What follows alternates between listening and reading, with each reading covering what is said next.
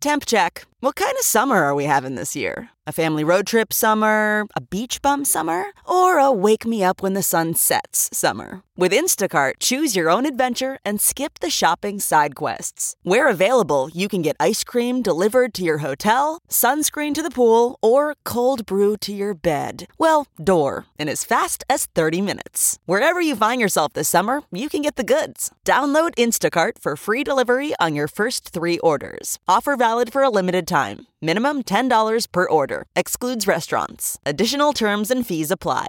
This podcast is brought to you by eHarmony, the dating app to find someone you can be yourself with. Why doesn't eHarmony allow copy and paste in first messages? Because you are unique, and your conversations should reflect that. eHarmony wants you to find someone who will get you. How are you going to know who gets you if people send you the same generic conversation starters they message everyone else? Conversations that actually help you get to know each other. Imagine that. Get who gets you on eHarmony. Sign up today.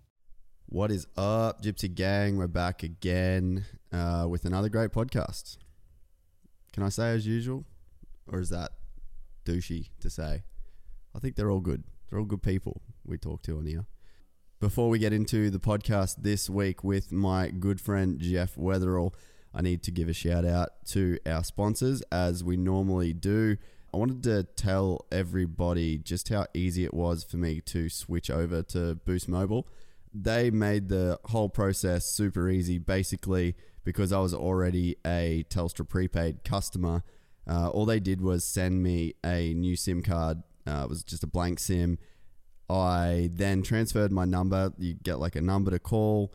Called that number, transferred my current or my Telstra number onto the Boost mobile network, and I think it took about maybe 4 hours to be switched and on Boost. And then ever since then, I have been enjoying a metric crap ton of data. I've been living it up, playing Spotify playlists on a whim, just in the car going, you know what? I want to listen to some shit I haven't got saved. Bang, there it is. Never did that in the past. Feels good. Feels real good, I'm not going to lie. So that's how easy it was to join the Boost mobile network. Got some really cool stuff in the works with those guys. So as usual, first cab off the rank is thanking our homies at Boost Mobile. Head to boost.com.au or give their Instagram page a follow at Boost Oz. I'm also really excited to talk about a brand new sponsor that we have for the Gypsy Tales podcast, and that brand is Nobby Underwear. Now, this is a true Aussie battler story about a guy that had an idea and just made it happen. I think from talking to Rob, he said he had $500 on a credit card and 10 grand in savings, and he started off with this crazy idea of making a subscription underwear company while he was living in Chillago in far north Queensland of all places. Guess it must have been just too far to drive to the shops to get a pair of duds. And speaking of Rob, the story is just crazy. In 3 years, they've grown to be now shipping 500,000 pairs of undies every year, which just absolutely blew my mind. So it's really cool to align with a company like that, and they've got that real Aussie larrikin spirit. If you go onto their website, you can see all the crazy designs that they do. And undies are something that pretty overlooked. I don't really put that much time into my undies, and 9 times out of 10 I buy one of those 5-packs and they're just all shit, and then you just run them forever anyway because I don't know, it seems like it's a bit of an afterthought. But with Nobby, it's a subscription-based deal. You get a new pair of undies every month, so you're sort of not really going to have that worry. So do yourself a favour and head to nobbyunderwear.com.au. Have a look at the designs that they've got running. Have a bit of a geese. They've got some pretty funny video stuff on there that they do as well. And you can follow them on Instagram at nobbyunderwear. Also, this is the last week that you are going to be able to win that custom surfboard from Steele Lewis, the mad dog himself. We've been running this comp for maybe like a month now. And I've said it before, all you have to do to enter this competition to win a custom surfboard from SLD Surfboards is take a screenshot of you listening to the podcast. tag at Gypsy Tales Podcast on Instagram and tag at SLD Surfboards. And that's all you need to do. That lets the world know that you are a part of the Gypsy Gang, and it also puts you in the draw to win that surfboard. And I'm probably going to leave this podcast up for maybe a week, get those last minute entries in, and then we're going to pick the winner. And that's as easy as it is. Steel is going to contact you and say, what kind of surfboard do you want? You're going to tell him exactly your dimensions and all that literage if you're a Matt Hoy fan. And he's going to make it and send it to you, and then you can surf it. It's really like there's nothing crazy, hard, or complicated about this. Steel's just that rad of a dude that he wants to give a surfboard to one of our listeners. So, and if you don't win, you can order one off him. He makes his boards out of his massive surfboard factory in Newcastle, and he can pretty much shape you anything you want. He can even shape you like hand planes if you're one of those dudes. I've got mine on the way. I can't wait. I'm going to take some photos of it and post it on the gram when it's done, and then I'm hopefully going to spend every morning surfing it. Quickly before we go, this weekend we are going to be at the Transmoto 8 Hour in Mackay. Got a bunch of us heading up for that. Team 8 Hour a year. Me, Sam Moore, Guy Streeter, and an unknown fourth rider yet to be announced. I'm sure everybody's waiting on the edge of their seat for that announcement to take place, but truth is we just don't even know who's going to ride, so we might be just doing it as a three-man. Finally, merch is available right now at gypsytalespodcast.com/shop. We've got a couple tees up there. We've got a pretty gangster camo hoodie. So if you want to rep the podcast, you can. Just jump on there and get some of that ordered, and we will be sending a bunch of that out this week. So, and thank you to everyone that's already ordered too. It's super cool to see people actually be stoked on what we put up and want to represent the podcast. So it's definitely super cool. All right, that's it. That's me done talking for now. This week's podcast is with my good friend Jeff Weatherall. I think the tale of how we met is possibly one of the best gypsy tales I've actually got. And it was maybe 10, 11 years ago when we met, and we've been really good friends ever since. We sort of catch up randomly around the world. But since he is living on the Gold Coast and I'm living on the Gold Coast, we've actually been able to hang out a lot more, which has been super cool. So enjoy the next couple hours hanging out with me and Jeff having a good old-fashioned gypsy tale. Miss your Weatherall. What's happening, mate? Man, I've been busy lately. You have been? I have been. When was the last time we saw each other, do you reckon? Was it in California? It might have been Parla. Yeah. And that was a long time ago. I know. I miss my dirt bike. It's weird how the time can go so quickly and you don't really think, like, I don't feel like that was probably 2013, 14. Yeah, I reckon so. But that, like, it doesn't sound right though, you know what I mean? But when you say it, like, that's a really long time ago. But we've both been busy, but at the same time, that's like when you're friends with someone and it feels like there's no time has gone in between the time that you've seen each other, then that's when you know you're kind of on the right track with someone. Yeah, we were talking about that with, do you know Sam Moore? No. Oh, he worked, he's worked for everyone. But he started, you know Fist Gloves? Yes. Yeah, so he started Fist Gloves. Ah, okay. So he was like, me and him when we're both the same age. Yeah. So we both started doing the MX Nationals thing at the same time in like 07. Yeah. So that's how far we go back. And like, I don't see him ever. Yeah. Until, well, he's on the Goldie now. But yeah, it's just the same deal. Call you up. Like, he called me a couple years ago. He's like, is it your birthday? And I was like, yeah. And then he's like, oh, cool, man. I'm in California. And I was like, oh, sick. All right. Well, yeah, just let me know. Like, I'm just in Huntington. And he's like, yeah, I'm in Huntington. And I was like, what's sick. The odds? Yeah. And then, dude, but then it gets even weirder because I said, I'll text you my address then. Like, he's like, I'll come over for a beer. Yeah. It's 200 meters down the road. He was across the road and down like 5 houses. How did you guys not just bump into each other in the street? I know. Previous to that. Yeah, it was heavy. That's funny. But yeah, I feel like we got a bit of that. For sure. I wanted to talk about the story of like how we met. That's like the ultimate gypsy tale ever. It is actually. We just finished up skydiving down at Byron this afternoon, and I was riding home with one of the boys, and he's like, "Oh, what are you doing this afternoon?" I said, "Oh, I'm going to go do a podcast." He's like, "Wait, what?" I was like, "Man, you wouldn't believe the story when I met this guy." I was like, "It's the craziest story." I filled him in on the story. He was like, "No way." It's funny how things like come about. So we got to tell the story. Well, clearly. Well, do you want to start things off, or am I going to start things off? No, what's your account? Because it would have been fucking weird for you. Yeah. Like, for real. Like, it wasn't weird for me. It was probably way weird for you.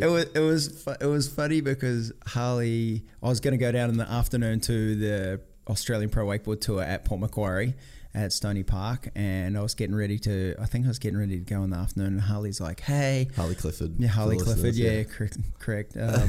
He's like, "Hey, I got this buddy, Jason, his car's broken down, or like there's something going on, and he needs a lift down to the event." And I'm thinking, oh. Sounds pretty shit. I'm like, it's like an 8-hour drive. I was like, well, I'm already all set to go, and now I'm going to have to wait, and then I don't know. I've never heard of this kid, and I feel like I know everyone in the industry. So I was like, "There's always weird if you don't know. I haven't heard your name before. It's never come around." He's like, "Yeah, I've been doing a bunch of stuff with this guy. He's really awesome," and I was like, "Oh, I don't know if I want to babysit. Like, am I gonna get some weirdo or whatever?" And then we finally meet and jump in the car with me, and we ride down.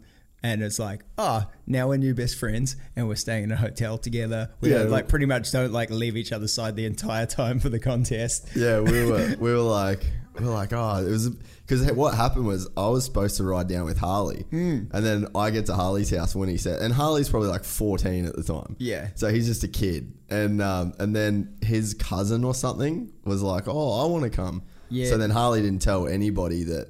I was supposed to be coming because he's 14 years old. He hasn't really got logistics handled. Yeah. And then so he's like, oh, but you can go with my buddy Jeff, and I was like, oh, sorted. So I just cruised with Harley all day, and then we end up getting in the car. It was like an 8-hour drive down to Port Macquarie, and then solid drive. And then by the time we got there, we were like, nah, we're fucking mates. Like, it was funny. It was funny. I do like situations like that in terms of. You never know where it's going to go. And then look at us now, like how it's been, 8-10 years? Yeah. Or more. Man, I want it. That probably would have been like 08 or 09, I reckon. Yeah, for sure. And, but we just ended up being thick as thieves, eh? And then like, it's crazy because we've even got other weirder stories of like, so I go to a fucking rock music show and I'm backstage, and then they're like, the band that I was with, Issues, is like, oh, hey, meet Dave. He's the owner of our record label. And I was like, g'day, Dave. How you going? I'm Jace, blah, blah, blah, blah. And just small talk. What's happening? Blah, blah. Like, what are you into? He's like, oh, I just got back from the Philippines doing base jumping. And I was like, my friend does base jumping. Like, just completely random statement. And he was almost like, it's the same thing as like, it's base jumping's even smaller than wakeboarding. Well, like, it's probably like of all the action sports communities, it would be the smallest and probably tightest. Yeah. In terms of the least amount of clickiness and the most amount of like everybody knows everybody. Yeah. Like, it's pretty awesome actually. So Dave's like, well, let's see if this kid's fucking full of shit or if he actually knows a friend, like if his buddy is a base jumper. Yeah. And then he's like, oh, who's your mate? And I was like, oh, Jeff Weatherall. And he just fully like white in the face, like it was like I was just with him. I was just with him, with him in KL. I think we did a trip to Malaysia for. They do an event every year off the KL Menara Tower. And it's like kind of looks like the Sydney Space Needle thing that they got going on, and they let us come and jump out there every year. And we'd met and hung out there and travelled all through that area and did a bunch of jumping. Yeah, so that was like I've just got. It just seems like, you're just like one of my mates where it's always this super random, like 6 degrees of separation. Like I do like that. Yeah, I did this with Jeff. I did this with Jeff. I did that. And that was just like, oh, I was with him. Or, I couldn't believe it, man. Because, like, especially, I just get into so many different areas of sports and I'm never stopping. Like, I'm always like, oh, I've got this project over here and I'm doing this with these people over here, that I do end up having a pretty good like vast network of people all over the place. You were doing stuff with Robbie for Pipe Dream. Yes. And then like he's one of my like all-time greatest mates as well. Yeah. And then I'm like seeing you with Matt Piver. Yeah. And I'm like, what are you doing with Matt Piver? This guy knows everyone. Yeah, so but I mean I guess that's like me and Sam were talking about it the other night, is that it's just an industry. Like, you know, so many people think about like, oh man, I'd love to make it in that industry. I'd love to work in that. Like, it's literally like the coffee industry or the wine industry. Like, if you want to get into the wine industry, you just need to get a job at a winery. Totally. And it's like, if you get a job for, like, let's say Body Glove. Like, say your dream is to meet Harley Clifford. Like, you're this obsessive wakeboarder and you want to like get in the scene. Yeah. Start working for Body Glove in the warehouse and you're in the industry. You know what I mean? And you'll meet him. But and then it's like, it's so I guess, I don't know if clicky can be like a negative word. I don't know. Yeah. But it's like, it is kind of clicky. Like, you'll get this guy knows this guy. And then I think you'll find in this industry, like, if you are friends with somebody, then they'll be down with you being friends with a friend. Yeah, totally. You know, like so Aaron Rathie is a good example. Yeah. Of like, I needed someone to help me film, and then Harley was like, "Oh, I'll get my mate Aaron Rathie," and I'd obviously heard of him because of his career. Yeah, and I was like, "Sweet," and same thing, you know, like if your friends are friends, you end up clicking right away. Yeah, you know what's funny, especially for me, for people that don't know, originally I'm from New Zealand, and for me coming through in the wakeboarding scene and everything just seemed like massive. Yeah. Like these pros in Florida and they're like, it just seems so big and so far away. And then I leave New Zealand when I'm like 18 and go to Florida, and like a week later I'm like meeting Everett, like, oh, this is Parks Bonifay. Oh, this is Sean Murray. And I'm just like, my mind's like blowing. And then I start to realize like, this industry is pretty small. And then I start delving into stuff with the surf and then the freestyle motocross as well. And then next minute I'm like, oh, this is Robbie Madison and this is Ronnie Renner over here and here's Brian Deegan. And next minute you've got like, oh, here's Andy Irons and Kelly Slater, and you're just like, all of a sudden it feels like what was massive, it just goes like, it's just like the tiniest all of a sudden world. Like it's almost like the media perception, or if you're not in the industry bubble, then it seems massive. Well, like when you're a kid, like unwrapping a DVD that you've like waited for months to get from America, because like it's like a year later than what people have watched it in the States. Yeah. And you like pop it in your DVD player and then you get a Red Bull and you sit down, you're like full just froth. Peek out, yeah. Yeah, and it like that seems so far away, because like who else do you have to relate to on TV is like full Hollywood. Yeah, so exactly you get that idea, but it's just literally people. Yeah. It's so weird, yeah, it's awesome. But it's yeah, awesome. when you really get in there and you find like, I had a lot of that same stuff back in the States when I first went to America. It was just like, you just meet all these people and almost the trick, like I see people when they're going to get like in autograph lines and stuff like that. It's like they're looking at them and it's like someone's own. So like with Toby, right?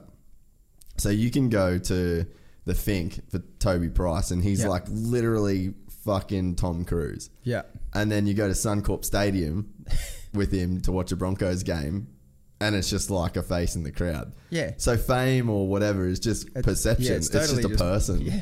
But then I guess you reach those like upper echelons of fame where shit does get weird because they start thinking they're as famous as they are. Yeah. But I don't think anyone in our world, maybe like Shaun White or I don't know, like he's probably, would he be the most famous action sports person, you reckon? In terms of like kind of Hollywoody? Maybe. I don't know. I think if your ego doesn't get in the way and you don't blow steam up your ass, then you're probably not, you're not going to fall into that trap of thinking that you're bigger than you are, you know? Yeah, for sure. But I think definitely like you get into that echelon of people where that's just natural. Like I feel like they have to go up and like experience that and then they come back down. I think everyone eventually comes back down. Yeah, of course. So I think it's funny just you know, like I was talking about myself as a kid, just fanning out on that, and then I started to realize it's just these just are people with skills that we like kind of put on this pedestal, and some of them you realize are really nice people. Yeah. and some are just assholes. Like, Yeah. and that's just like normal. Well, some people are assholes and some people are nice people, and Yeah, and which is the same ones in the you real know world. when it's just it's just a real world thing. Yeah, that was one of the things too when I went over to the States for the first time, and I was like, oh, you're a fuckhead. Like, and you're just like, damn it. You rip all the posters off the wall. And you're like, man. Your dreams are shattered Yeah, of and you're that like, person. bar to bar, 2004 Supercross. All I did was watch your shit like Yeah. on repeat, and now you've just ruined it for me. But at the same time, that goes the other direction. But exactly. When I first showed up in Florida and I started doing these little local contests, they do this thing called the Performance Gravel Tour over there. It's kind of, if you're coming through, you can just kind of go cut your teeth, so to speak, in these local contests, but you still got guys like Sean Murray and Parks or Darren, all these guys that were at the top of the sport during that time when I was coming into it. And I remember meeting Parks per se, and I was like, oh my gosh, he was like the biggest idol. Like, I love the way he rides, and like I love his style and all that kind of thing. And then I meet him, and then he was like so down to earth and so nice. And then I'd go to these contests, and he'd be like, he'd literally take time. Hey Jeff, how you going? Like, how's things? Like, catch up, and you're like, man, that like almost elevated Makes them them better. You're like, this person is just genuinely a cool person, and they're not like too big for their boots. Like, there's nothing worse than meeting someone and they just think they're so cool. Yeah. And for whatever reason, it's like, well, you can just be cool to everyone. Like, Yeah. you don't have to put yourself on a pedestal. Yeah, and like a really good example of that is Travis. Yes. Like, Travis Pastrana is actually better in person than he is on camera. Yeah. Like, when you hang out with that guy, you're like, well, he was one of the guys where I wouldn't say starstruck, but he was a guy where I was like, damn, that's Travis Pastrana. Yeah. Like, I can't even remember. Maybe I was like 19 or 20 when I met him. But the guy was just the nicest dude ever. I remember DC Shoes asked me to do like some interviews with him for like the first ever Nitro thing. Yeah. So I went down there, I was by myself and blah, blah, blah. Hey, Travis, blah, blah. And yeah, I was instantly, he just made you feel like one of the boys to where I was just like, fuck, that's how it could be done. And then there's guys that do it the other way. But like, you have more respect for them as a person when they are good, because it's like Travis's accomplishments like fully speak for itself. But then he's got nothing necessarily to prove. Nah. And then he doesn't act that way either. And then that makes him better. Yeah, totally. So it's like you couldn't be you think the dude couldn't get any better than what he is. Yeah. In your own, like, in terms of your perception of him. Yeah. And then you meet him and he's like a fucking legend, and you're like, whoa, you just got better. Like, I used to laugh like especially in like that 2000 era of, you know, especially the freestyle guys, like a lot of like heavily tattooed, big tough guys. And then you've got like Travis, kind of like dorky, funny kind of kid, but like his riding just smashes everyone by a country mile. And then like you said, you meet him and you're like, oh man, this is even better. This is super funny. He'll like talk to any kid, like spend as much time as he needs, like signing autographs, doing whatever. I'm like, he's definitely one of the kind of people that I looked up to myself in terms of being an athlete and modeling like after that kind of like the off the bike behavior. Yeah. I was saying with Danny Half's another one in wakeboarding where he's just like the most humble guy with the craziest style, and just will like sit down and take the time to like have a chat to you and make you feel like like he makes you feel good about, like, you're like, oh my God, this person that I look up to or that I want to, you know, emulate. I love their style or I love the way they do this. And then you meet them and they're like, and they're a genuine person. There's no like fakeness, or there's no tough guy stickers everywhere. There's no whatever. There's just this like super genuine. I wonder if nowadays you just can't get away with it in the way that you could before, with like, in terms of like, because of social media being so and PC. shit. Yeah, well, not even that. Like, I just feel like fans have to be respected. So it's like people are having to work harder for their fan base nowadays because people have so many options. You know what I mean? Like, it's funny because I feel like so. For instance, I hate blowing people out and being negative. Like, I don't want to do it. Yeah. But so just for a story's sake, like, I met Todd Potter. Yeah. And I'm not like a fanboy of Todd Potter. You know what I mean? But like, he's a dude that is quote unquote famous in that industry, and So then we were doing a film thing at his house with Ty Simmons. He was training for Best Whip, and we were trying to make like a promo thing to get Ty into Best Whip for X Games. Yep. Todd was there at his house, obviously. And then he came out on this, like, I think it was like, would have been 2012, right? So then he was on like a 2002 CR80. And then he's like, rides up the landing ramp. And then I was like, damn, that thing's old school. And he just turns around and goes, it's not old school, bro. And I was like, I mean, it's a decade old. Like, a decade's a while, right? Yeah. And then he just like fucking looked at me like I was the biggest cock ever and then rode off. And I'm like, you're an idiot. You know what I mean? Like, for a starters, if you want to get technical, if something's a decade old, I would call it old school. Like an iPhone 1. You'd go like, damn, that thing's old school. That's 10 years old. Yeah.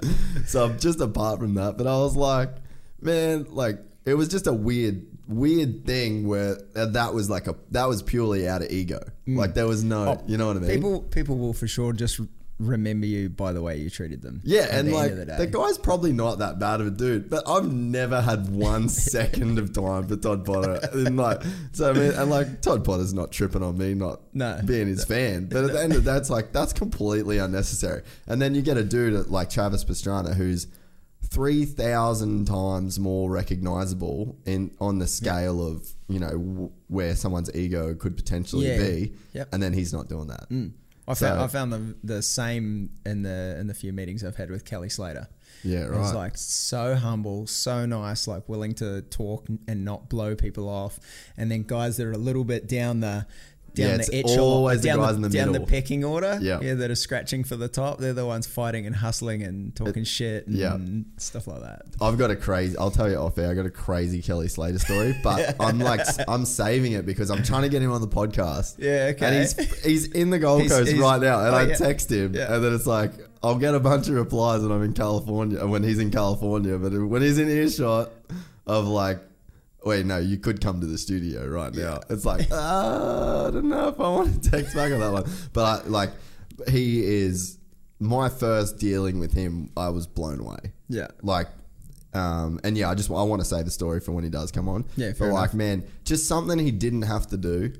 Yeah. And just went like so above and beyond to be like I was full on floored by how like the humility and the generosity of it. And like, we'd never even met. Yeah. So I was just, you're right. Yeah. And you know what's funny too? I think that you find people that are got a super wealthy like friend, right? Yeah. And then you look at them and there's no ego, no signs of wealth. There's no really crazy material things to like signal like, yo, bitch, I'm a badass. I could buy the state. You know what I mean? Yeah. So it's like they're not doing that. But then it's like what you were saying with like the people a couple rungs lower where it's like they might be making a bit of money, but then they've got a loan to buy that Porsche GT3 and then they're like kind of stressing on repayments but they're wearing really nice shit and it's like that look I'm paid kind of deal and they're just pieces of shit. Versus the other way around, eh? And then, but you go back to the very bottom rung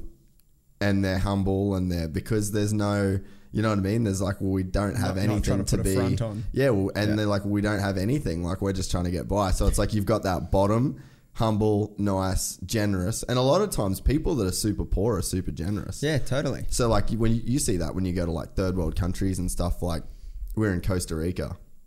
Not that that's third world, but I'd say that's low socioeconomic. And the people in the villages are just like welcoming us in and like trying to make you food and... But then, yeah, like if you'd go just knock on any door of like upper middle class anywhere and be like, hey, can we come in for dinner? Like, get the fuck off my porch.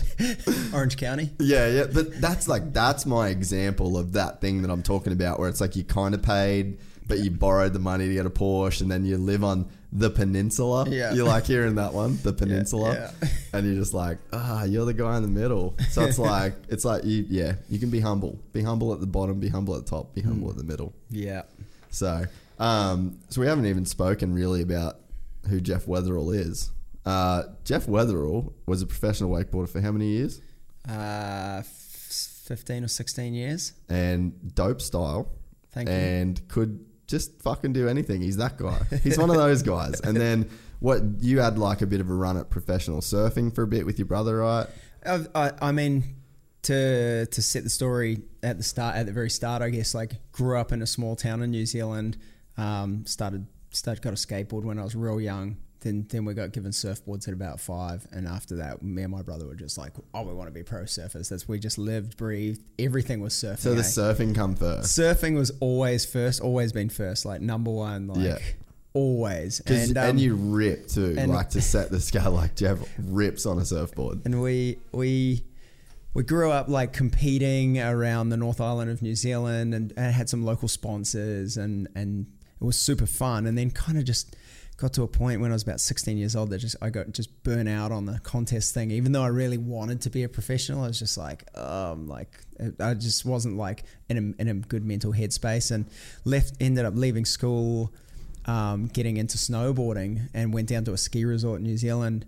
Was like, oh, I'm really loving the snowboarding. My skills from surfing and skateboarding are really transferring. And I thought, maybe this would be something that I could do well at. Yeah. And I did a couple seasons down at ski resort Mount Ruapehu. Became a snowboard instructor, and then I thought, well, I'll take a summer off, I'll save my money, then I'll start going to Whistler, and then I'll see if I can crack this thing. And the summer that I took off, my auntie and uncle came and they said to me, hey, you want to come wakeboarding with us? And shit. And I was like, nah, it's kind of gay. Better not. I'm like not really like very aerial aware. And I was just like surfing all the time. In my spare time, I was just surfing. I remember leaving the beach, and I was driving away, and I'm like, what? They like convinced me to come up. They're like, come, you'll love it. And I was like, I don't really know much about the sport. I'd been like played around behind the boat, like scurfing and that kind of stuff, and went out for a week, spent a week with them. And by the end of the week, I was like, my mind just like knew like another new board sport to do, you know. Yeah. And again, like translated skateboarding, surfing, snowboarding, and then now here we're at wakeboarding. And then I spent the summer wakeboarding, and I like picked up a bunch of tricks very quickly. Picked up a local sponsor, Ballistics, in Takapuna in New Zealand. Actually, they've been a sponsor of mine throughout my entire career. Really? Yep. And we still do stuff. What do they do? So they're Wake and Snow. Yeah, right. So they're just a local wakeboard and snowboard shop. And then at the time, as the wakeboard scene was growing in New Zealand, they put together a wakeboard camp. They got a couple of boats and a like lake area that was pretty amazing. We started running camps and coaching. And so the early part of my career, when I didn't really have any like paying sponsors, I'd come back from the US in the summer and coach for them. Yeah. But anyways, pre that, I spent. So were you the first pro New Zealand wakeboarder? Yeah, the first. There was a couple of guys before me. Guy by the name of Gavin Broadbent was really like, he's like the godfather of New Zealand wakeboarding. Yeah. And then Glenn Fletcher was really the first guy to like have a crack at competing, and he had some sponsors, but never took it to like a full-time level, you know what I mean? Whereas, so I started wakeboarding and I got psyched on it, and then I realized, oh, do I want to snowboard or do I want to wakeboard? And all of a sudden I was thinking, hey, nobody from New Zealand has ever been a full-time professional wakeboarder.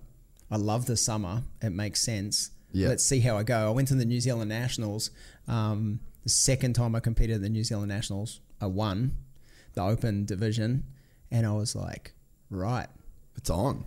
So I actually had said to myself, my goals in my head were like, if I go to the Nationals and I do top 3, I'll go to the US and see how I go. And if I don't, then I'll put the wakeboard away and I'll just keep on going with the snowboarding thing. And I won. And a week later, I'm in Florida working at a ski and wakeboard school, teaching, coaching, being able to ride every day, then starting to meet all of these people that were like heroes and that I'd just only ever seen on videos. And all of a sudden, next minute, I find myself in Europe doing the European Pro Tour and just kind of cutting my teeth there for a few seasons, and then turned pro, and like the rest is kind of history. It kind of ran away. Like at that point, I worked really hard. Like so many people, especially from New Zealand, were like, "You're too old. You're too old. You're already past your stage. You'll never be able to make it as a pro." But for me, that just kind of fueled my fire, really. Yeah. Like really just motivated me. All I thought was, okay, these guys that I'm going to be riding against have been riding their whole lives growing up. Well, so it just means I just got to ride twice as hard. was fine by me, and certainly didn't lack the motivation to get out and ride. Yeah, because you seem like the kind of guy that was really driven by like negative stuff. Because Totally. you find, and I think that can be a blessing and a curse. Yeah, totally. Because like the guy that comes to mind that has the epitome of that is Chad Reed. Yeah. Like, when has Chad done the best? When everyone said that he'd do the worst. Yeah. So, and you know, like, he takes out the insurance policy on himself. But then I think you see like the flip side of that is there's definitely a negative flip side to that if you like let that be the only thing that drives you. Totally. So yeah, it seemed like you were a guy that kind of was able to harness that kind of. I definitely liked when if someone tells me I can't do something, then I'm going to be like, fuck you. Yeah. Let me show you. Yeah. And it can be a driving force. But I think for me, things are different now. Yeah. But we just get older and wiser, you know. Yeah, that's right. You like a lot of experience has been gained on the road traveling the world for the last 15 years. Yeah, which is cool. You definitely learn a lot, and I don't think people. Oh, the beers are here. Yes, cool. Yeah, Rick Dog. Couple GNs. You need to get a beer sponsor for the show, like a naming. So I would not be mad. Thank you. I would not be mad at a beer sponsor. I'll say that. Yeah. I think we'd have to be close with the Matt Hoy podcast. Cheers. Speaking of beer sponsors, Ballistics Wakeboard Camp, when it was running through the early 2000 years, sponsored by Corona. Those guys used to drop like pellets of beer off all the time. Like the truck would drive past the camp and just drop like a pellet stacked to the roof high. And so people coming down the wakeboard camp would go on, try and make a dent at that. Oh. They wouldn't be able to wakeboard the rest of the weekend. Saved heaps of money on gas for us, but people would get super hammer timed. It's pretty funny. I can't really drink Corona now because of that, actually. Dude, I remember. Let's move this away from electrics.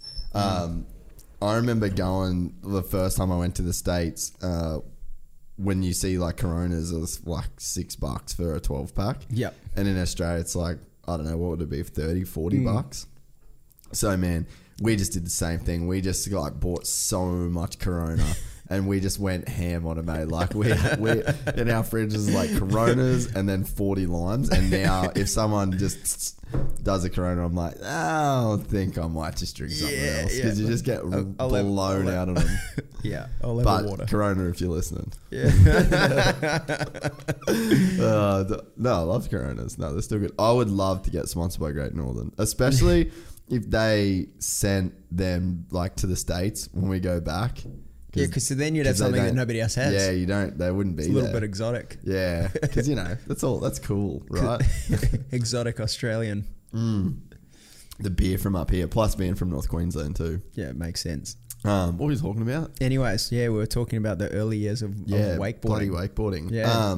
And I guess it was kind of like almost in its like bubble stage where like, because you had Parks and Danny and it was sort of blown up. Like there actually was some pretty decent money in it. Yeah, there was. I looking back now, to be honest, I feel like we did get really lucky. I feel like my career was through the golden years of wakeboarding as things were, the boats were progressing, the tricks were progressing. Like there was just this whole level that was changing all the time every year. Yeah. And nobody was serious on tour as far as like everybody that had got on tour, everybody was making a bit of money. Everybody was having a really good time along the way. And nobody was like, oh, I'm going to bed early because we're really serious about it and stuff. It was like, it would be not uncommon to see, Brett Eisenhower or someone on the dock the next morning, like with a really bad hangover before a final heat, There's like 6 guys in a heat and at least 4 of them like maybe have a quick little puke before they do their run kind of a thing. And those years were really fun because it wasn't like, it didn't turn into a jock sport. And then as Harley Clifford's generation's coming, they're so young, they're traveling with their parents. And they're not allowed to drink legally. That's the thing, they're traveling with their parents. We used to party with all the dads. Yeah. As we were like, as the end of our careers were fading, we'd party with dads and then all of a sudden these kids are now they're old enough to travel, but they're still really young. They're not old enough to drink and I don't know. To me, like the Pro Tour now looks kind of boring. Yeah. Like compared to, I feel like we did get really lucky through those years and it's different. It's changed. It's like, much more PC with the marketing and the sponsorship and stuff like that. But it's nice now to be able to sit back and no, you got it in the golden years. Well, I can sit back and know that I'm not going to get reprimanded by a sponsor for saying this or saying that. But like, it was a good time. Yeah, and like it was in X Games, and there was it was a part of everything. Yeah, it seemed like wakeboarding got to a point where it just like really had a lull. Like it was just the sets were rolling through and everyone was pumped, and then it just went flat. Well, I think and I was living in California at that time. Probably the GFC time too, because like those boats are fucking so expensive. Yeah. Then what, you're gonna just everyone live in Canyon Lake? It did, the GFC, like so many guys lost sponsors or at least got their sponsorship halved. And then you think, you know, someone wants to buy $100,000 boat and then they got to put gas in it and do all these extra things. It's like became too expensive for a lot of people. Whereas in the early years, it was cheap. It was cheap to run. Like even the most expensive boats from 70, 80 at because what was that Mastercraft thing that Harley's got to be worth now? It'd probably be close to 200 grand. Close to 200 grand. You could buy a house for like whoa. Like who if you see a kid rolling around with a G23 or a Mastercraft or something these days, like, you know, the parents are rolling deep. Yeah. Because nobody's like, we used to, you know, you fill the boat up for, you know, $80 max between a whole bunch of guys, and now it's like you'd be like 200 plus per day just to run the thing. Yeah. That's not including like trying to tow it somewhere and all the other extras that are included. Yeah, and I guess that's where the whole cable park thing was good. But it just didn't seem like, again, that's such a luxury item. Like, what's there, 5 cable parks in the country? Yeah. You know, like, so. And cable riding was different too in terms of style and the people that it drew to it and stuff like that as well. Yeah, because I will say though, man, like when I go, because I'm pretty good friends with Steele now through Harley. And then like Roxon lives on the lake there. Travis has his house on the lake. Like, that little Lake Conway kind of ecosystem is pretty crazy. Area is sick. Well, I used to live in Lake Jessamine, just like the next one over, and that whole area is amazing. Yeah, and I think that, you know, it's obviously like #white privilege sport really these days, like if you're doing it. But when you look at Harley's story and Steele's story, and they're just cruising boat sets every day and they're just pumping the sun in Florida, and, you know. But that to me, the amount of people at that top portion now is actually like dwindled into a much smaller circle. Anyone, Whereas during our time, the top 40 guys on the Pro Wakeboard Tour in the US were making like anywhere between 80 to 200 grand. And like, you can live a pretty good, comfortable, like, it's not massive money, but you can, if you're a like 19-year-old kid and you've got a boat sponsor and a truck sponsor and a clothing deal and this and that, and you get to travel the world and you're like, make some cash on top. You feel like you're living like a rock star. Yeah, for sure. Even if you don't have like myself included, the foresight to maybe put some cash away. It was like really good time. Sometimes I think, you know, I could maybe own a few houses now, but I traveled so much. You were on the go. It hasn't even changed now. Yeah. Even now, whenever I have spare time and I'm not traveling, I want to travel more. Yeah. I've got places I want to go to, people I want to see, like different things that I haven't done that I want to experience, and I kind of can't really get enough of that. I get itchy if I'm like, I spend 6 months in Australia and I'm like, I need to like get out of here and experience something different. Well, I've said it before on here, but I just have FOMO every like 24/7 because like right now my friends are at the Masters. And then it's like, but then if I'm here and like Rick's here and I'm not here, I'm like just frothing to get back home. So it's like I'm never in a place of like just chill, you know, like there's always, when you travel for so long and you meet so many people, and it's like a blessing and a curse in a way, because you want, like, I have friends that I'd love to hang out with all the time, and you just can't. It's like you just get these small seasons with friends, and you know, like it's the same like with us, you know, like if we you know, go years without seeing each other, and it's like, preferably you'd hang out more. Yeah, totally. We're not always in the same place, and it doesn't always. You know what? At the end of the day, though, that whole thought and that whole lifestyle that we get to lead like makes me feel really, really fucking lucky. Oh, like it's crazy. I feel like I try and often step back for a second and look at like the things that they've gotten to do or gotten to experience just because of wakeboarding or just because of certain action sports, and I'm just like, man, as if I thought to myself now as a 15-year-old kid, like, I could foresee what I've been able to do so far, I would have been like, there's no way that's a too far gone dream. And instead now I look back and I'm thinking, man, I've gotten to meet some of the coolest people in the world, do some of the craziest things that like kind of blow my mind even when I think back to them now. Yeah. And we're just so lucky. It's crazy too. Like, it's a lot of the peripheral people as well that you don't really like. Obviously you think about like those really big name guys like the Kelly Slaters, and like they're obviously super cool as well. But like, man, for example, for me, it's like Jason Baker, the dude that owns Dream Tracks. Yep. And builds like all the big motor. That guy is like the legend of all legends, so it's like sometimes it's those people on the side, those like fringe guys that are sort of in the industry that you end up having like these crazy friendships with, like Jeremy Malott from Red Bull, and like there's just so many guys where it's like it's really cool getting to like meet a Ricky Carmichael and hang with a dude like that, but there's just like so many equally as cool people, and I think it's because you don't just like get to be around those kind of people or around the industry. Like, I guess the industry has a way of like kind of filtering people out. It definitely does. And then so it's like if you're like a career dude in some of these industries, like sure there's career assholes like as there is with anything, but like for the most part, you know what I mean? Like if you're driving a truck for someone, or if you're been a trainer for a long time, you're probably a pretty rad guy because we've gotten to meet a lot of people and see a lot of things and experience a lot of things along the way,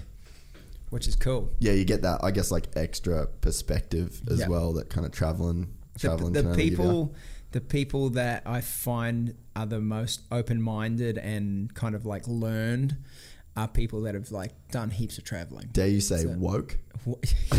I don't want to get all like spiritual and yoga in terms of like the language that I'm going to use, but people that kind of have a perspective that is really open-minded to all sorts of different people and cultures and stuff are the people that have really traveled, and people that someone that's like been in some small town somewhere and has never been or gone anywhere, they're the ones with maybe a potentially really racist or ignorant kind of point of view. And it's a lot of times too, it's hard to like, you wonder how much you can even blame a person. No. Well, if they haven't had the opportunity, they don't know, do they? Right? No, well, like that whole saying, you don't know what you don't know. Like that's like, I feel like if you want to get like yogi and weird and deep, that's the thing. Like that's the problem. With everything, you don't know what you don't know. Yeah, totally. Like it doesn't make you a piece of shit that you were never in a situation to be exposed to an idea or taught something. And that's, I think, like that's the problem. I think that you just generally face as like people now is like these people don't know what they don't know. Yeah, we know it. We were lucky to have something, like good parent, a good mentor, a good friend, a big brother, a big sister, like somebody that got that little bit more experience that just opened it up, and then you're like, oh, okay. But you just see these people like what you said, and it's like, it's unfortunate. It is, but it just makes me, just like I was saying before, it just makes me feel more lucky at the end of the day. You know what I definitely you do get jaded though. Like, I'm sure you would have found, like, living in a suitcase, and like sometimes you kind of crave a bit of normal, and you totally. Like I definitely had some experiences where I look back at it now and I was like, fuck man, that was like such an amazing experience that you didn't really enjoy because you had just a shitty attitude towards it. And it's like, I get why I had a shitty attitude, but now I'm really actively trying to be like, no, you're lucky. This is way better than anything else that you... It's funny when you look back on things and and your perspective of the same situation changes a bit because you've moved or grown a little bit more, and you look back and you're like, actually, that was a pretty good time. Yeah. Oh, don't get me wrong. Through the wakeboard seasons over the years, there were certain times where I'd be like, our boat is the last place I want to be. Like, Yeah. fuck this. Like my knees hurt, my body hurts. I'm like not getting paid enough. I'm expecting that I should be paid more. I should be doing this. And everybody thinks the same. When you're busting your ass, you think you're trying to make it to the next level, especially when you're a competitive person. Yeah, it's natural to get a bit jaded when you're like, I think I should be getting more. Yeah. You see someone else and you maybe like look at their situation, you think, oh, well, I'm just as good or this or that. But that's like the wrong way to think about things for sure. Yeah, I mean, comparison's just such a slippery slope. That's why social media is so bad these days. Yeah. Everybody gets on their Instagram or wherever and they're like, oh, but these people doing this and that, my life's not that cool. And like all of a sudden people start getting depressed about where their life's at. When I was talking to a friend of mine today and we were talking about that and I was like, you can't, that's just like this edited version of things. I was like, everybody goes through roller coasters. Doesn't matter who you are. Everybody gets the shit end of the stick sometimes. Yeah. So, but the one thing we do get to choose every single day when you wake up is the attitude that you face the day with. So, 100%. To me, that's probably the most important thing that I try and like remind myself of is when I get up. Is that I get to no matter what situation I get during the day, is that I get to choose how I react to that. Someone can pull shit on me and I can either choose to be like, fuck you, like, and be angry and negative about it, which doesn't achieve anything. Now you've just got 2 angry people instead of 1 angry person, or you can just, let it slide and move on, or, Well, I think that there's a guy, Aubrey Marcus. I don't know if you've heard of him. He owns On It, and he does a crazy podcast. And some of his shit's way too full on for me. But there's like, everyone should listen to this podcast. I think it's called Ego is the Enemy. Can you look that up for us, Rick? I think it's called like Ego is the Enemy or something like that. But like, I'd never really thought about the ego as like a thing, right? Yeah. And then, but like everyone has an ego, but it's how you like kind of manage it. And if like, I'll get cocky about shit all the time. Totally. You know what I mean? Or like when you talk about yourself too much in a conversation, like I'm guilty of that a bunch, but a lot of the time I'm like, I'm excited or I'm trying to tell a story and it, but then like I leave and I'm like, fuck. Yeah. My ego just talked about myself for, you know what I mean? So I found that early on in my career, I'd go to the US and I'd come back and I'm just like so excited about like where things are going, and I'd talk to people and some people would maybe take it the wrong direction. Wrong way, Like that guy is so damn cocky and thinks he's the shit. I'm like, no, I'm just like really damn excited I'm just frothing super hard.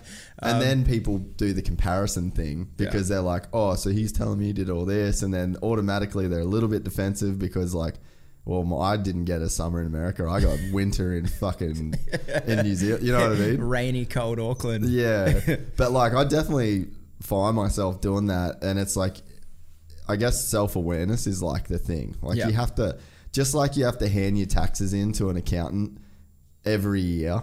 And then like, essentially you audit and you're like, oh, you're fucking broke. Or no, you're doing what, you know what I mean? It's like, you have to like audit yourself, and you have to be like, because I think that, about like there's an argument to be like, don't care what people think about you, and you know what I mean, like don't worry about other people's thoughts. But it's like, if enough people think you're a piece of shit, you're probably a piece of shit. So it's like at some point you've got to like slightly bridge like what you think of yourself with what people think of you. And if you're like kind of like in the ballpark where it's like there's no massive deviations, then you're probably like self-aware in a way, you know what I mean? But it's like this podcast with Aubrey, I was listening to it. I'm saying Aubrey like he's my mate.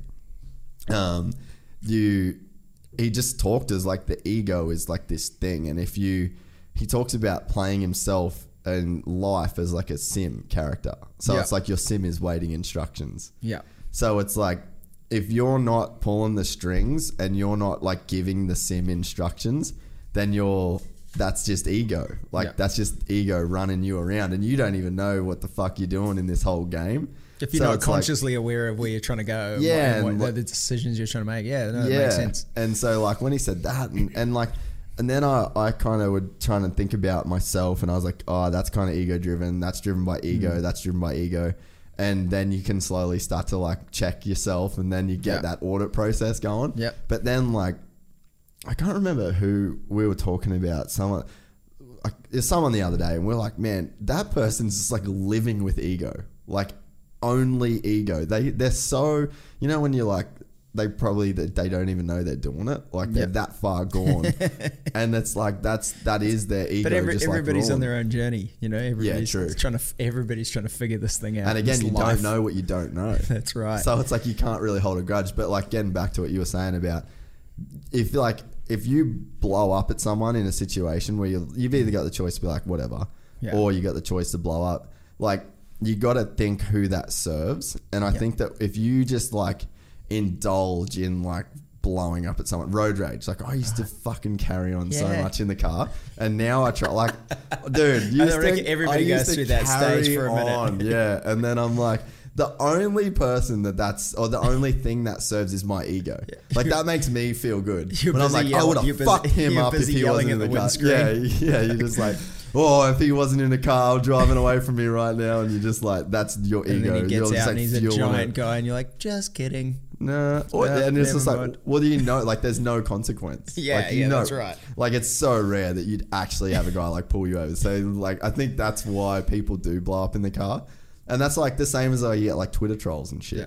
Oh, totally. Because they're like, there's no consequence. It's like fucking ego. Yeah. And they just spill their ego out, and then it's like that makes them feel good. If you literally don't like, I get it too. People try and talk shit, and that's one thing. Social media, it has given everybody a voice. Yeah. To feel important or to have a say or whatever.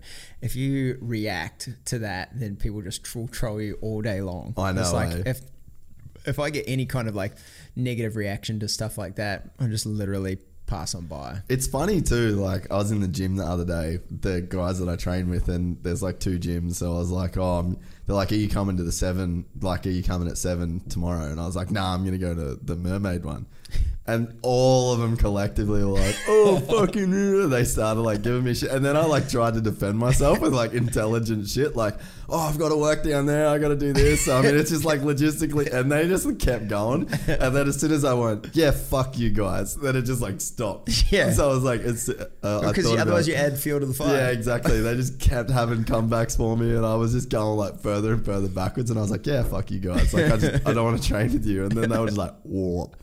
So that's like... Can't say any more about that, can we? But that's like the whole Eminem thing, like dissing himself. It's like, what do you then, say now, then you bro? can't say anything more. It's funny talking about ego. It reminds me of a conversation I had with Chris McDougall. He's probably I would consider Australia's best or most famous base jumper. Yeah. Also been a guy that's been a mentor of mine since I started. And when I very first met him, I kind of knew who he was. He'd put a book out called Confessions of an Idiot. It's a really classic book of like... Oh, really? Yeah, really classic book of like all-time like naughty stories of just like being a derelict, getting involved in all sorts of like carnage, being just a like punk base jumper. When we first met, I said, hey, like really interested, I've been skydiving a while and really interested in getting into base jumping and trying to like figure out my way into this. And the first thing he says to me is like, oh, how old are you? And at the time I said, 31. And he's like, oh, you'll probably live. And I'm like, what? And he's like, you'll probably not let your ego make choices for you. And like when you're standing at a cliff edge and there's a bunch of boys and maybe the conditions aren't perfect or this or that, will you have the tenacity to say no to your ego? Like when your ego's like, yeah, all the boys are doing it, I can do it. Like, and then next minute someone ends up banged up down a cliff and stuff like that. He's like, and I thought about that a lot. Because I thought, if I'd gotten into the sport when I was like 22, my ego would have been way too big. I'd be dead for sure. I was like, so I'm actually really happy that I didn't find this till later down the line. And now I feel like I make a much more informed decision regardless of what my ego thinks. Yeah. I never think I need to do this for a camera or whatever the reason be. I've got nothing to prove, and I just do it because I love it and it's something that I love to do. And if my instincts tell me something's not right, well then I'm happy to take my gear off and walk down or not do the jump. When did so you finished the wakeboard thing, and then we can get into some of the other stuff. But while we're on the base jumping, when did you decide, or like when did the skydiving thing happen? Because obviously you can't just be a base jumper. Like you've got to really log some time. That's got a story too. So I know it does. That's why you're here. Everything's got a story, eh? I reckon I saw base jumping on TV when I was about 16 years old. In New Zealand, I saw something about an early base jumper. You know, I don't know. I just saw someone jumping off a cliff and then off a building. And to me, my brain was just like, that is the cool. This was before wingsuits even. So it was just strictly base jumping. And I was like, that is the coolest thing I've ever seen. Growing up in New Zealand, we spent a lot of time over the summer times chucking ourselves off cliffs, jumping into like lakes and rivers and stuff like that. And I always loved that stuff. We'd spend all summer. But I don't have that's just where it starts. That's just where it starts. Like, and for me, a person that wants to push everything to the next level, that was just like cliff jumping. That's to like the next level. That's like oh, now we're on the way. Now there is a staircase there. Now it's like that's just the first one. Yeah. So I saw it when I was about 16, and I was like, I have to do that. And then at 24 years old, I was actually in New Zealand with Rusty Malinowski, Jack Blodgett. We were on a J-Star team shoot. We used to ride for J-Star wakeboards. Yep. So we were on a team shoot there, and was that the one in New Zealand? Yeah. Yeah, that was in a bunch of movies, right? Yeah, that's right. I remember that. So me and the boys had been given a bit of a budget from J-Star, and we're down there, and it was kind of like crappy, windy days, and we were like, yeah, like let's spend some of this money that we have on other fun stuff. Like we went bungee jumping, and we're like, let's go skydiving. And I was 24, did my first tandem, already knew that I wanted to be a skydiver because I wanted to be a base jumper. And then consequently went back to Florida and went and got my license like right away. So I started skydiving in 2006. And then skydived all the way through till 2012, always with the intent to base jump. Like for me, the skydiving was like the stepping stone to the real thing. And then as I went, you know, I really enjoyed the skydiving, but it was always the intent to be able to go jump in the mountains and go jump in like place. Like if anybody's ever been, anybody knows anything about skydiving, it's very regulated, and for good reason, because people die if they're left to their own devices, right? You know that for every rule, someone has probably hit the deck, and there's like you can't do this or you can't do that, and there's reasons there's for like that. Reasons why you do it. Exactly right. Whereas base jumping is like so self-regulating. Like you either have the skills to do it or you die. Yeah. So anyway, I did spend a lot of time skydiving, and then finally I connected up with Dukes.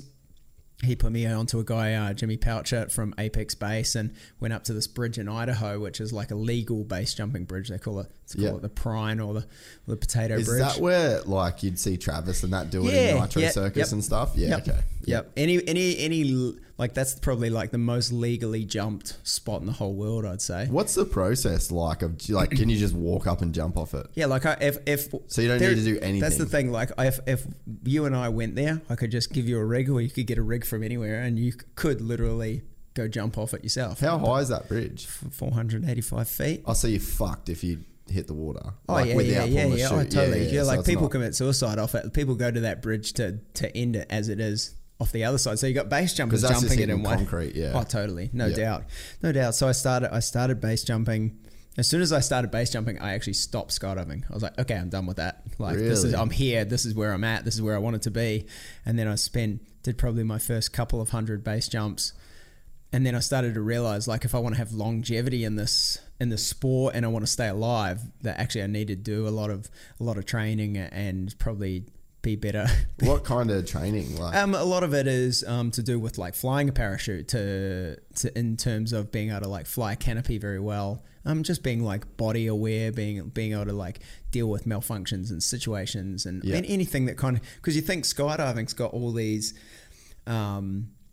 procedures put in place to make it safer. You've got 2 parachutes. You've got what's called an automatic activation device that if nothing happens, it will pull your parachute for you. You've got all these margins of error, so it like makes it like exponentially like safer. Fail safe. Totally. Like for me now, I think about skydiving in terms of like walking across the road. Like, right. To me, it doesn't seem very dangerous, but I also now have a bit of experience in it. Whereas when someone new comes to it and they do things and you're like, why would they do that? Like, that's so common sense, but common sense isn't that common when you don't know what you don't know. Yeah, we talk about it all the time. Now that I know things, and I'm like still constantly learning. So when I did retire from wakeboarding, I was like, what am I going to do? Well, I already have been skydiving for a while. I love it. I want to be even better as a base jumper, and I certainly don't want to die doing this. So I went and became a tandem master. So now I'm working down at Byron Bay, and the amount of stuff that I've learned in the last couple of years, it's like the more I learn, the more I realize I've got like so much more to learn. Yeah, that's which is crazy. cool Yeah, because I'm back at the start of the progression. For the people that have never like done that, like what you think you know that you kind of don't know, like how detailed does it go? Oh, if I started talking technical terms, everybody would be lost right away. But there's a lot of experienced guys, and there's a lot of little things that you can only learn by spending time in the air, being around the sport, being in the air, being with guys that have been there, done that, seen some shit. Yeah. You know. So, what was the first big like? Or I guess, what was that first one like? It's funny. People at Perth, more than a few people asked me that. The first one, I was these guys, Dukes and those guys told me, you know, you got to get 100 skydives, and then once you got 100 skydives, then you can come and learn to base jump. Yeah. It was like cool. Like the day before, like I did like my 99th skydive at Lake Elsinore. Oh, and then we see, that place sketches me the fuck out, dude. So that's right next to the dirt bike track. Yeah, right next to the dirt track. I would see so much shit, Carnage. like just like whoa. I'm just like Spinning to the fucking deck, hell, yeah. dude. Yeah. Like people legit hitting the ground like super hard and shit. Yep. So that's why when you asked me to come skydive, I was like, nah, fuck no. I've seen it. And man, when I was a kid, actually, we saw, I don't know if like the person died or not, but there was a skydive again next to our track where I rode. It's funny how skydiving and dirt bike tracks always tend to be like, I know, because they put the two of them together. They're out like, of town. Fuck these idiots. They just got one convenient spot where the ambulance knows The when to ambulance go. can go straight for both of them. But like we were out at the track. It's actually Jackson Richardson's track, and we're there, and we like saw it because you'd see him all the time out at Edmonton. Just like just spinning. And one day we saw this dude come down, and we were like, he's fucked for sure. Like he hit the ground so hard, and I can't remember. It was like 11, 12 years ago. I can't remember if the guy died or not. Yeah. But I've just seen way too much peripheral shit at the bike track to sky. I was just like, fuck that noise. But you're you like, know what? It's not for everyone. yeah, dude, amen to that. But golf's not for everyone either. You know, like everyone's got. Everyone's got their buttons to push. Different passions and motivations for different reasons. But yeah, what was that? Yeah, so that first one, you do your 99th jump. So I did my 99th skydive, and then we drove up to Idaho, met Jimmy, and super excited. There's three of us from Aussie here. Because it's been like years in the making. Yes, years. So the first one, I was so amped. I was like, I'm ready. Like, this is good. Do the first one, cool, psyched on it. Do the second one, cool, super psyched on this. Third one, the gravity of just the whole situation kind of starts to like sink in and hit me and just be like, whoa, dude, like you're here and we're base jumping and like you could die very easily doing this if you make a mistake, like, because the margin of error is so much smaller. If you screw up, it's gonna be game over. And so the third one was like terrifying, like standing there to jump, just like on the edge. And I'm still like committed to. I'm like, I've come all this way. I've spent years just to get here, and then I'm like, oh man, but. I still got to do it anyways, and I love it. Yeah. I love it. I've been, now that I've been in the sport like 6.5 years, and I hate to talk about the negative stuff because there is negative stuff, but I do like not like to talk about it because I love it so much. But I've had certain friends pass away, and my parents at times have been like, "Oh, you're going to give this up?" Like friends and family, and people say that too. Oh, you're married now, you're going to give up? And I'm like, no, actually, I'm like probably deeper than I've ever been in this sport, but I'm also probably more cautious and more learned and more respectful of everything. And that's funny because a lot of people ask Kayla, "Oh, how do you deal with Jeff jumping?" And she's like, "Well, know and understand the process of what's going on, first of all, very intricately. She's like, I've probably seen me jump probably about 100 base jumps all over the world. Yeah. Or she's been a getaway driver for bandit jumps at night off buildings. We've been, you know, whether it's downtown San Diego, we've been out to Malaysia together to do the events out there. We've been to go out to Yosemite, and, you know, I've flown my wingsuits off El Cap and Half Dome and places that are like super illegal, to the point where she knows, like, what's the legalities of even saying that shit? I mean, are they going to chase me from a podcast? I mean, I don't know. probably not. But I've always wondered that. People always ask me, "Oh, what have you been up to?" So, Jeff allegedly is doing this. This is a semi-fictional podcast. I have so much amazing footage that I cannot just share anywhere. I know. Like, I remember it seeing is a little bit devastating sometimes, because there is so much like really badass fun stuff. We need to just make like Banksy of space jumping. You know what I mean? Well, like in Australia, there's a scene in Australia, and there's a scene in other places, and there's, you know, private forums, and we'll all share like our footage of our latest stuff or whatever, like in between us, because for us too, it's also a way of like learning. Yeah, you know, through a community. Exactly. But as far as the general public goes, oh man, there's so much stuff you could sell, but then I'd probably go to jail. Yeah, that's so heavy, eh? It's like, I mean, I can definitely see why it's illegal. It's only really mostly illegal in Australia and America, and only really because of litigation. Yeah, that's what I'm saying. Like we go to these events in Asia, they're like, if you die, it's at your own risk. Yeah. They don't even need to sign a waiver. It's at your own risk. You're here, like, who are you going to sue? You can't sue anyone here. You jumped off a building. You jumped off a building. Yeah, that's right. What are you going to sue? That's right. Like, your family should realize that if you're willing to take a risk to do something, it's the same. Like, if I walk into McDonald's and I see the like floor is wet sign and I slip over and break my leg, I shouldn't think that I have the opportunity to sue them. I should have watched where I was freaking walking. Dude, my Uncle Glenn and me, we always have this thing called don't pat the tigers. And we say it about like whenever we see like super dumb shit that like, it's like, because it's called Darwinism, right? Yeah, totally. Like, people should be like, if you're dumb enough to do something that kills you, like, you're probably dumb enough to like, you kind of deserve that. Like, that's like nature's way of like weeding out the idiots. It all out. Let's keep this thing like on the up. And that's fine by me too. Like, I understand the risks that I take, and I try to mitigate those as much as possible.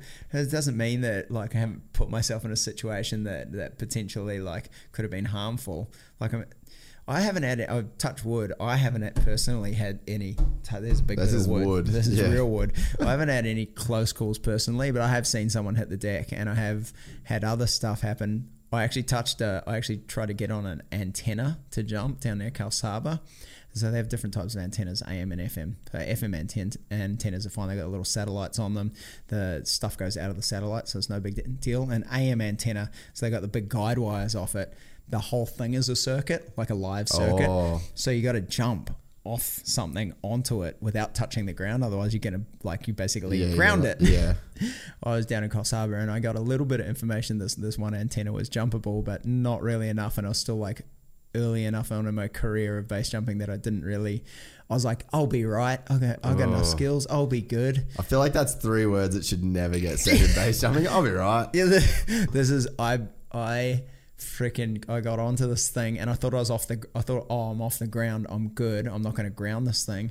And I actually was probably, I don't know, maybe a little bit further away than this. And I actually was kneeling on my knees on this like platform, like this metal framing, and I just put my hand out. I didn't even touch it, and it arced into my thumb.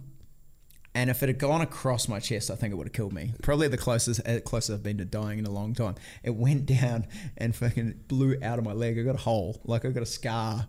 Fuck off. I'll show you the scar later. Blew out my leg and blew me. I was already like 10 feet up. Blew me off onto my back. I'm already like in my gear, and I don't know how long I was down for, but it's like 5 a.m. in the morning, and I wake up in a field like with cows everywhere and nobody around, and I'm just like, I'm just like fully got fried. I stood up walking around like in circles like a headless chicken for a few minutes, and then I had to lay down some more. I don't know how long for, and then I like finally I climbed out. I was just like, fuck this, fuck Beijing, fuck all this. I was in so much pain. I'm man down. And it like for a month, I'm just like, I never went to the hospital because I didn't think I was dying. Yeah. I was like not dying. But for a month I was just like so dehydrated. Really? I was like drinking Powerades, drinking water. Have you I'm looked just up like, what that's about? I'm just like so thirsty for like a month straight. Like I literally feel like I fried the insides of myself. Did you Google that shit? No, I didn't. Can you Google that, Rick? See if that's a thing. It probably just is. like being like really thirsty after being electrocuted. I don't know. Like, that's a weird Google search, but fuck, that'd be cool to figure out. Did you remember thinking that you were gonna die, like the split second of like seeing an arc, or well? Here's what happened. I put my hand out and I was very cautious about not touching the antenna, and I remember looking up and as I looked up, everything just went white, like kind of I guess what you'd imagine like the end of your life, like but I think the white was just actually that electricity going into my body. So I was just like, and it made the sound like a cartoon, like whoa. And then the next minute I wake up on the ground. Dude, so I was like, what the hell? The whole of my leg started like a tiny little burn like this, and then as days went by, it got bigger and deeper and bigger and deeper until like a 20-cent piece size. Yes. So now I'm like really scared of like electrical antenna. I'm like, oh, do we have to jump that? I don't want to jump that. Yeah, don't piss on the electric fence. Dude, the closest that like my near death experience has been is we were in Alaska, and I was in a helicopter and we're like flying over these million-year-old glaciers. So it's like the most beautiful thing I've ever seen in my entire life. Yeah. To like, oh fuck, I'm dead. And so we go. At least it was going to be in a beautiful place, I guess. Dude, you know the craziest shit is like my body would have just been frozen forever. Like me and my camera, we would have just be like, would never ever ever have melted. But like, who knows if you could have found me ever? You know what I mean? Like we were ages, man. Like 20 minutes in a helicopter just out into in the North Pole. Like we were legitimately in the North Pole over all these glaciers, and in the heli.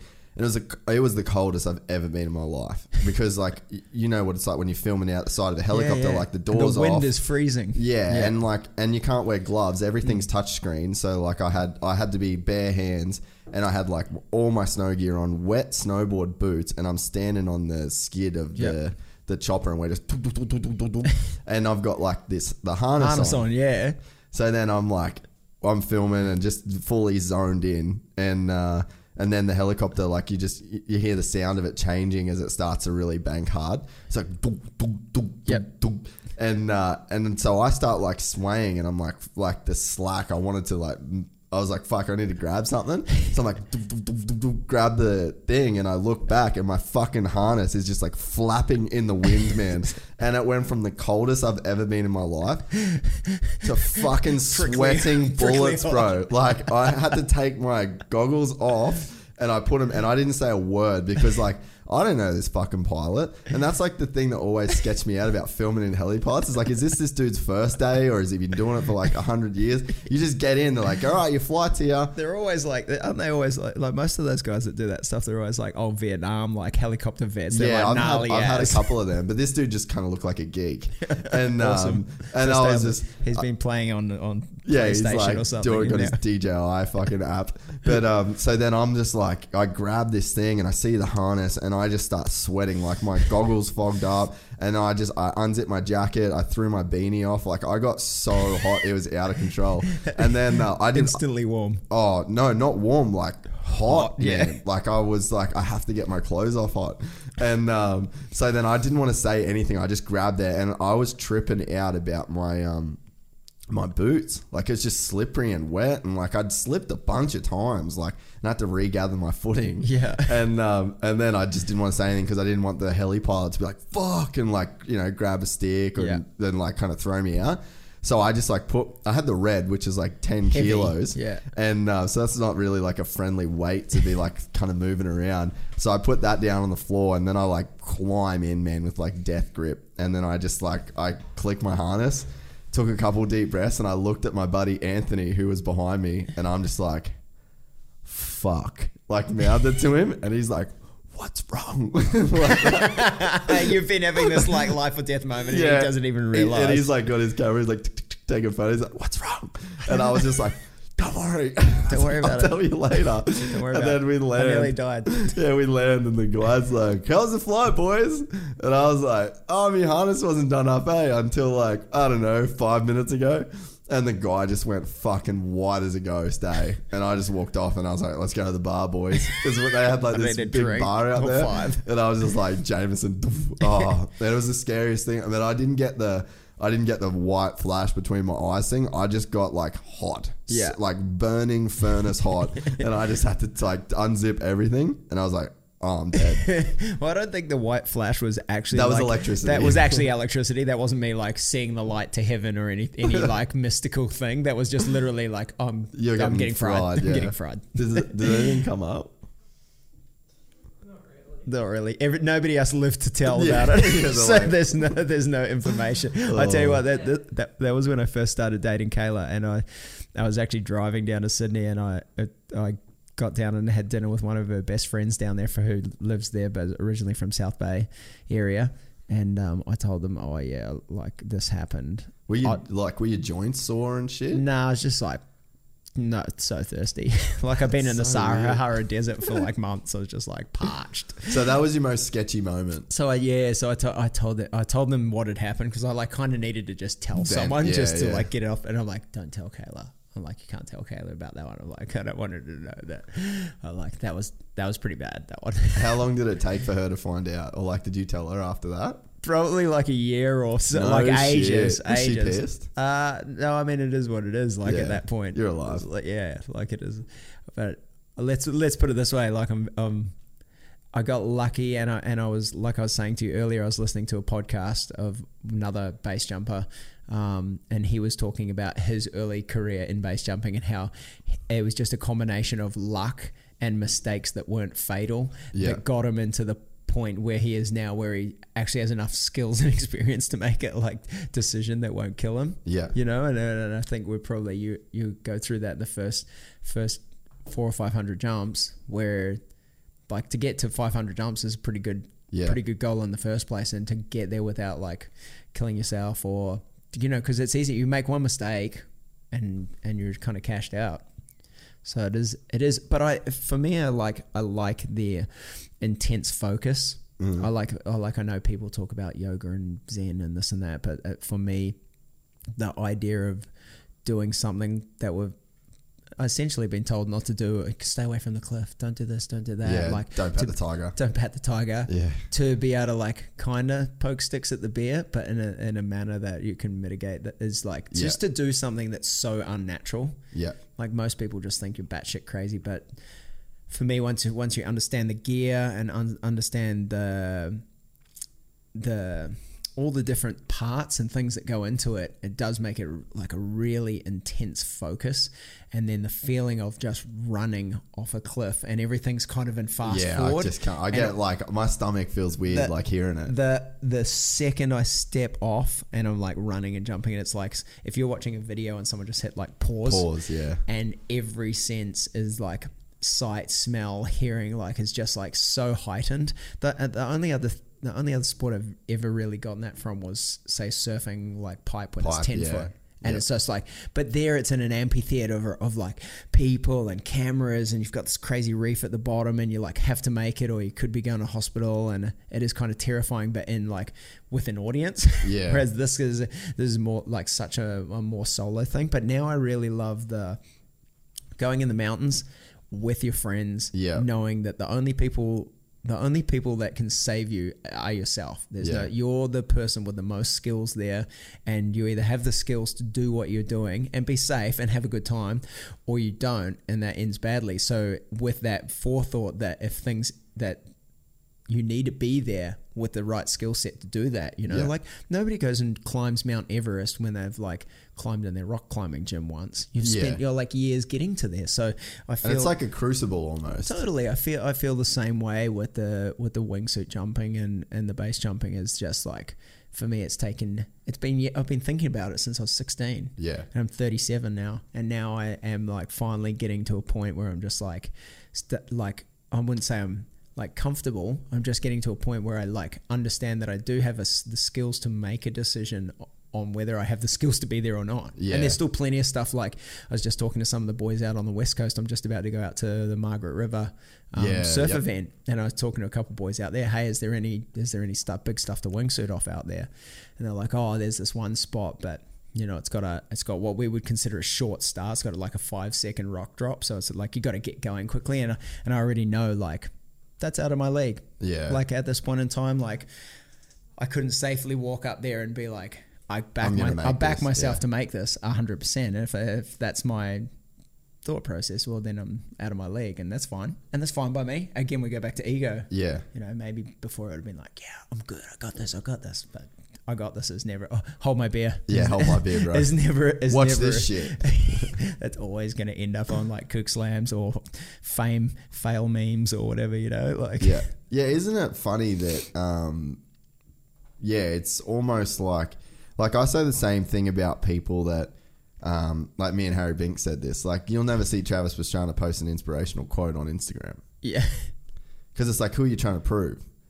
Like by posting it, are you trying to prove it to yourself that you've like got enlightenment, or are you trying to prove it to the world? Yeah. And I think a lot of times people are just trying to prove things to themselves. Yes. So like you getting up on that cliff and then potentially doing a jump that you know you can't do, but you're just so desperate to prove it to yourself, and I've guessed you like kind of wrap your self-worth in that thing. Totally. So it's like, oh, base jumping defines me, and if I'm not XYZ good at base jumping, and if I haven't performed XYZ jumps, then your self-worth is attached to that. So it's either you've completed it or you haven't. Yeah. And then it's like when you have that relationship, that's when it's dangerous. My very first wingsuit base jump was exactly like that, to be honest.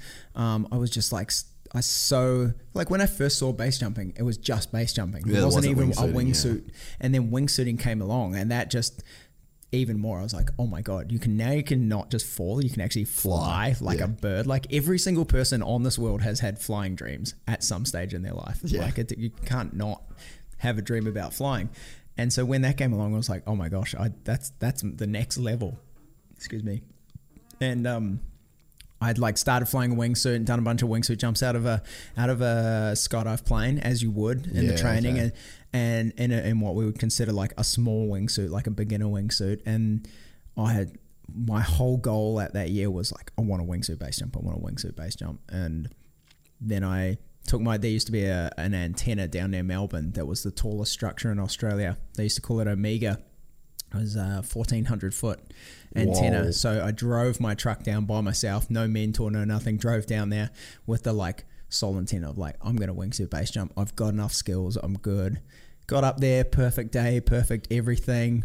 Did the jump, like super terrified. Yeah. Which is like, why would I be there and be that gripped? Because I was that gripped because I didn't have the skills to be there, essentially. I did the jump. Everything went perfect. Everything went as I had planned. But what I did realize was that if things didn't go quite to plan, that I didn't have the skills to back myself to get out of that situation. Yeah. So I then actually spent probably in the next year and a half, I was like, no more of that. Back to the drawing board. Like my ego took a big hit, and it was like good for me to step back and be like, nah, dude, that's not how that's going to run. Like, I want to like stay alive, and I want to keep doing it. This is fun. I want to keep doing it. And so I just went straight back, went to the drawing board, like it just accessed so much information and did so much more training, and then went back to somewhere that was a much larger jump, a much safer situation, more room, more margin, and then spent the next few years getting the necessary skills to move to where I'm at now. That's so fucking heavy that you pulled the trigger on that. The footage is pretty cool. I bet it is. I mean, the mustache that I was running at the time was amazing. Anyways, did you have like one of the cameras pointed back at your face? The full like. I remember seeing the mustache. It's like disgusting, but so that you think your identity was kind of wrapped into pulling that jump off. At that point in time, I was like, okay, I'm just retiring from wakeboarding, and I'm a base jumper now. Like this is something that I do, and this is something that I want to be really good at. And a lot of people are thinking like wingsuit base jumping is badass, and I think it's badass. And I was like, it's something that I want to do. and I'm like ready and prepared, but I wasn't ready and prepared. You're like and telling yourself. Yeah, you know, like psyching yourself up. And that's cool. Like if you're wakeboarding or you're surfing or doing something and you can maybe get yourself into a bit of like a deeper situation, you're going to break a leg or you're not going to die. But this is like the consequences are just so final. Are like they are. They're very final. Like this is the last fuck up you'll ever make. Yeah. And you'll have 2 seconds to realize it and then it'll be over.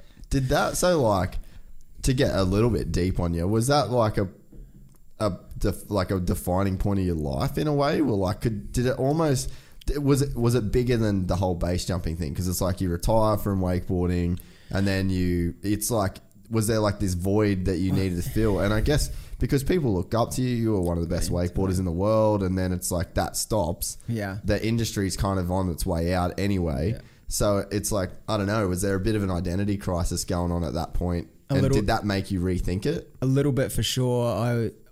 I'm sure and I hear a little bit more talk these days about like what it's like for guys to go from being in the spotlight and being on the top of a sport to then retiring and then trying to find their feet in a different sort of a world. And for me, I was definitely, as I was stepping out of wakeboarding, and I'd, you know, like in your 20s and like in your teens and in your 20s, you do rap, like everything that you do, you're like, everything is wrapped in the thing that you do and in the fact that you're good at that thing. And people like you for that, and for it that starts thing, to get, versus just being a human and being a personable person and being like, people like you because like... Or you're Jeff, not Jeff Wetherill. Yeah, that's exactly right. So it has taken me a good few years to try and really figure out like where I'm at and getting like comfortable in my skin. And I also thought like you go from like one day you're the world, like 2-time world champion, you're this, you're that, you get all these gigs, and then next minute you're like, Harley comes along and he kicks your ass a whole bunch of times, and he's like, not even, and he's 8, and he doesn't even have pubes, and he's tiny, and he's the next best thing, and you suddenly, you know, like from 27 years old, people were starting to ask me, when are you going to retire? I'm like, why would I retire? I'm getting paid. I'm traveling the world. Like, even if I don't make... Because that's probably about when we met, right? Yeah. It was kind of around that's exactly right. And I mean, I stretched it out to 34. So I feel like it did really good. I like milked it like for every last drop of wakeboarding. And even then, you know, last year I got to do some like advertising wakeboarding stuff for like a Samsung gig. And I've had a few other like wakeboarding things that have kind of come my way, which is kind of cool to still be able to get those things. But yeah, predominantly it was it's hard to let go of that identity, of that like self-worth that you've wrapped yourself in, and then to try and refigure out, okay, where is my standing in the world now, and where am I going and what am I doing, and trying to reevaluate that stuff as well. Well, dude, I remember like even, you know, like I was living in the States, and when I had my visa, I was just there, right? Yeah. And then you'd be at every Supercross race and every motocross race, and every week you're putting out these videos that all these people are watching. And on a similar sort of thing, it's like you stop making videos, or you go back and you start going back and forward, and it's like people literally just forget about the thing. You feel like you're irrelevant. Yeah, you're just like, what the fuck? Everyone was my friend a while ago. You know what I mean? Yeah. And it's funny that you sort of do start to, you question yourself, like, oh, is that my only good because of this, or like, did these people even like me at all, or you know, like it is a weird thing. And I imagine that when you're like a 2-time world champion at something, then it's like it's then funny. You go away, that'd be magnified so much more. Totally. And you know, like I've definitely like heard and seen of, you know, different like say rugby and other sports players that had, you know, battle with depression and stuff like that. I wouldn't say like I wouldn't say battle would be any kind of way. It was just more trying to re-find my feet. Yeah. Where's my place now, and where do I move from here? And I always wondered, okay, I've been at the top of the world wakeboarding. Am I ever going to find a thing that gives me as much joy per se? Am I ever going to find a job that, you know, I did some jobs for my parents and like project manager for different things and bits and pieces here and there as I went through that transition period. And I was just like doing jobs that like nobody gave a shit about. Yeah. Like Like nobody, like doesn't matter whether they just expect you to do your job. Doesn't matter whether it's good or bad. It's just expected to be done. And I'm like, why would I, like, I'm just doing a job for money and I don't even care about the money. Yeah. Like the money is just like a, you know, a means to an end. And then when I started back and started in the skydive industry, I started back at the bottom. Like I had to spend a year like on my hands and knees, like packing parachutes. And that's like the bitch job, you know? And it's the hard ego. And I'm, big ego, like hit, you know, like I go from being like world champ and like, again, it's that relativity thing to like, to some wakeboard grommies, you're Jeff Weatherall, and to these like fucking skydive dudes, you're just a dude folding their parachute. Yeah, that's exactly right. It's such a like shifting scale, and exactly then it's right. like it's only other people's perception of you that you kind of buy into a little bit. Yeah, totally. But then you know what? Like my whole goal was like, I'm going to be a tandem master, and I'm going to do this because I love base jumping and I want to better my skills, and it's something that I could think that I could do as a job that would be okay. That would be better than fulfilling in a way. Yeah, it would be somewhat fulfilling. And then I pushed through and did all my ratings and stuff. And I tell you what, I freaking love my job now. Like I never thought for a second there, or for a few years, I never thought I'd find something that would give me as much joy as what wakeboarding did. Being able to like wakeboarding for me, the coolest part was getting to travel and meet people that were psyched. Like so pumped on wakeboarding, pumped on the riding that you're doing, pumped on getting to meet you, getting an autograph, whatever.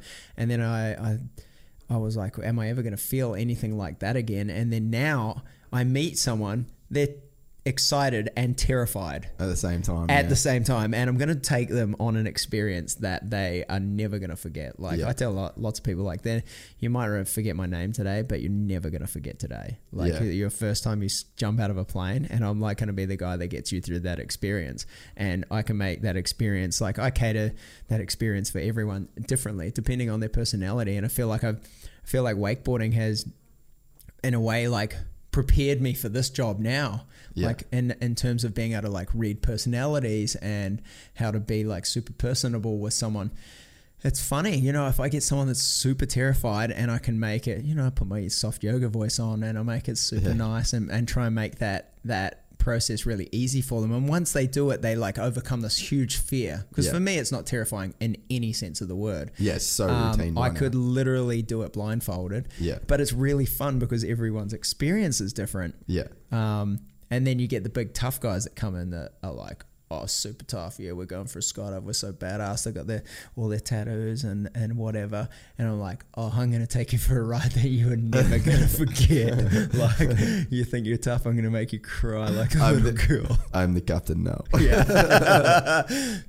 Make sure the seatbelt's strapped up nice and tight. It's going to be a bumpy ride. That's fucking amazing. It's cool. The best is you get that big tough guy with his girlfriend, and they're there, and you know, and like she's maybe way harder you're in than the him. plane. You're in the plane, and the girls always trust.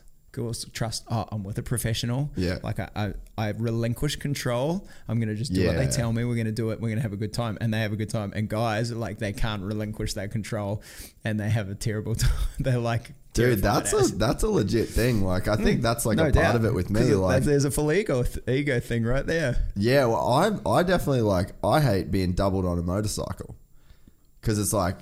That's terrifying for me too. Yeah, so I'm like, motherfucker, I'll ride the motorcycle. But then I'll be like, hey, Ricky, get on the back of the motorcycle. Like, I know what I'm doing. Yeah. But it's like, there's that part of like, I don't know. I wonder if that's more, I don't know if that's as much ego as just being a dude and being used to a role of like, being in control. Yeah, trying to be like that dominant alpha male kind of thing. Yep. And I wouldn't say I'm like a fucking alpha male. But there is a certain like, especially even with Rig, like I'm like, no, I'll drive.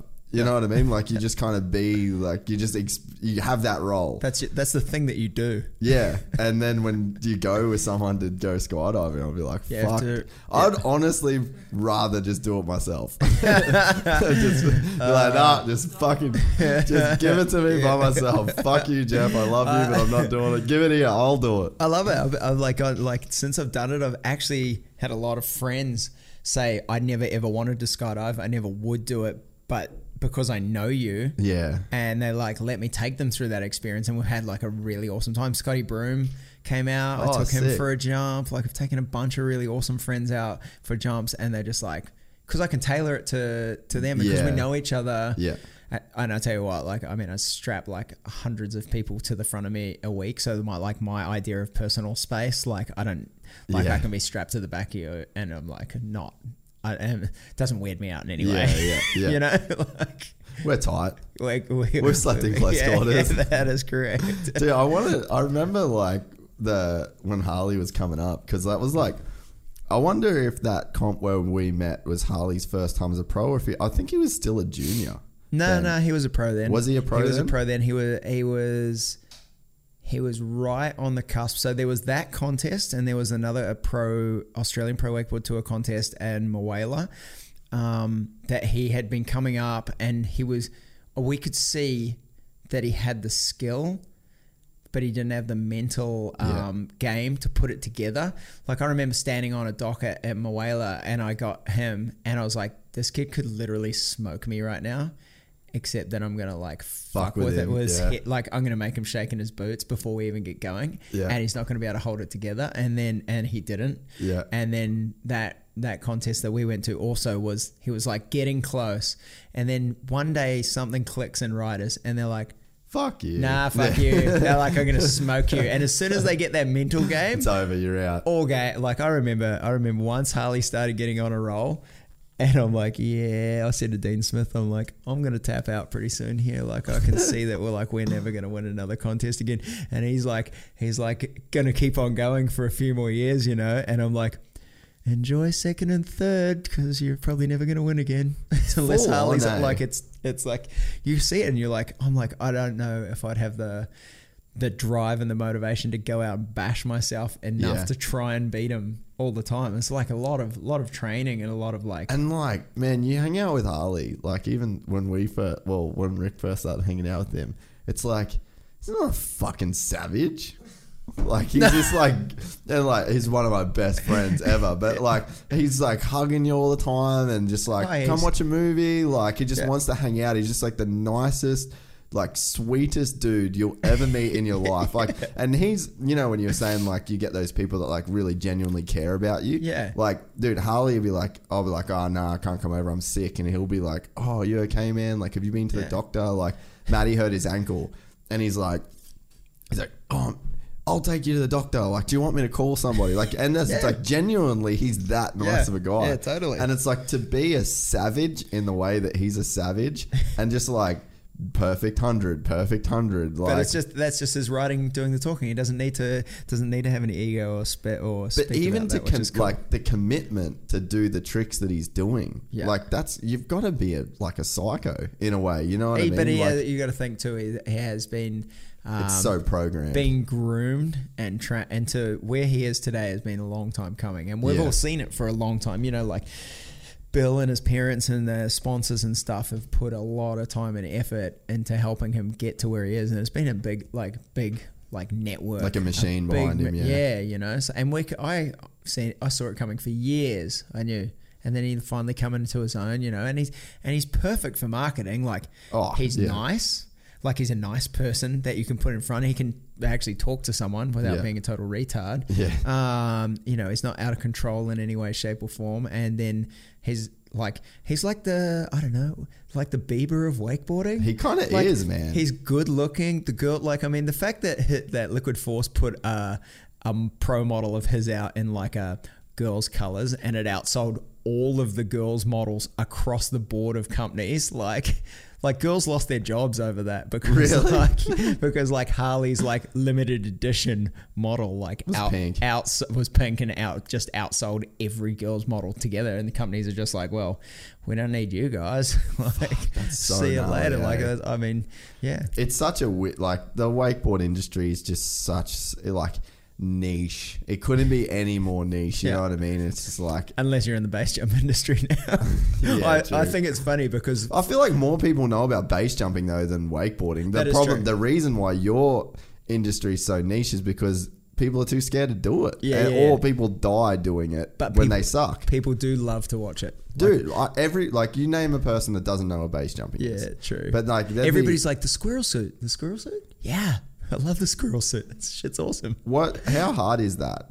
Is that like a totally different animal altogether? It is. It's like you learn to base jump by yourself, and there's so much involved in that. And then there's like putting a wingsuit on as well. It's like, I mean, you're basically putting like, so like in our circles, you know, like we joke between us, like, you know, like you're basically wearing a body bag or this like sleeping bag of death. like there's like funny like Black Death jokes that like kind of go on, but it's like, your arms and legs are now not free to use because you're inside what essentially is a like sleeping bag.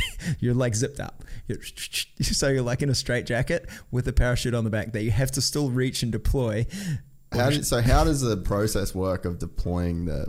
So it's still like... is it the same? So you can still like grab your... So you have what's called a pilot chute, which is a little baby parachute. Yeah.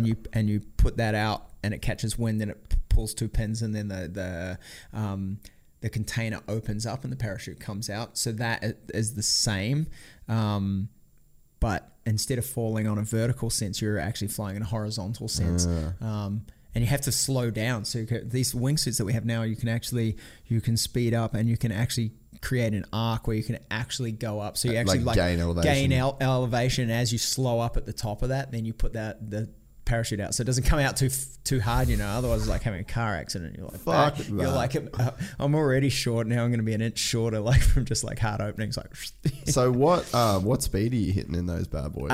You can fly anywhere as slow as like 60 miles an hour. Kind of like super slow. But it's pretty slow. I mean, a guy landed one in a set of boxers.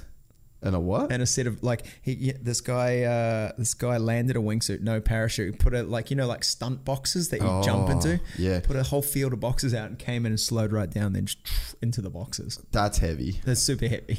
How many people wingsuit in the world would you reckon? Oh, I don't know. Like regularly wingsuit. As in wingsuit in a skydive scenario or wingsuit base jump? Base wingsuit. There can't be more than 1,000. Can't be more than 1,000. That's guys. A pretty crazy low number when you consider the Earth's population. Yeah, when you consider like yeah, that's there's like 7 billion people and under 1,000 of them wingsuit. But I mean, it's gained massive popularity, and it's like it's like really revamped. Like skydiving goes through, like every sport goes through, like peaks and plateaus. Like one of the biggest peaks that skydiving had in terms of new people wanting to learn to skydive, was from, I shit you not, from the movie Point Break. No shit. Everybody watched Point Break and was like, that's so fucking badass. Really? I want to skydive. And all of a sudden, all these new people wanted and it like boosted numbers for a while. And then the wingsuits came along. People were like, oh my God, I have to do that. Like even if you just wingsuit skydive and never wingsuit base jump, like wingsuit skydiving is amazing. Yeah. And it's fun and it's obviously much less dangerous because you're in a skydiving scenario, not a base jumping scenario. But it's pretty cool that people can now like essentially learn to fly like a bird around the sky. Yeah, it's like I have dreams all the time. Like literally, I dream all the time of wingsuit base jumping. But because I guess you know the feeling too. Yeah, you know but the same feeling that the feeling that you would get in bed in a dream of flying is the exact same feeling that you would get. Right. So exactly like identical. I don't really remember. I feel like I don't dream that much now, though. I don't know why. I dream so much. Yeah, like I used to. I always find the only time I don't dream is if I'm like having a shit time in my life. Yeah, and then I just like kind of sleep dead. But like if there's lots of stuff going on.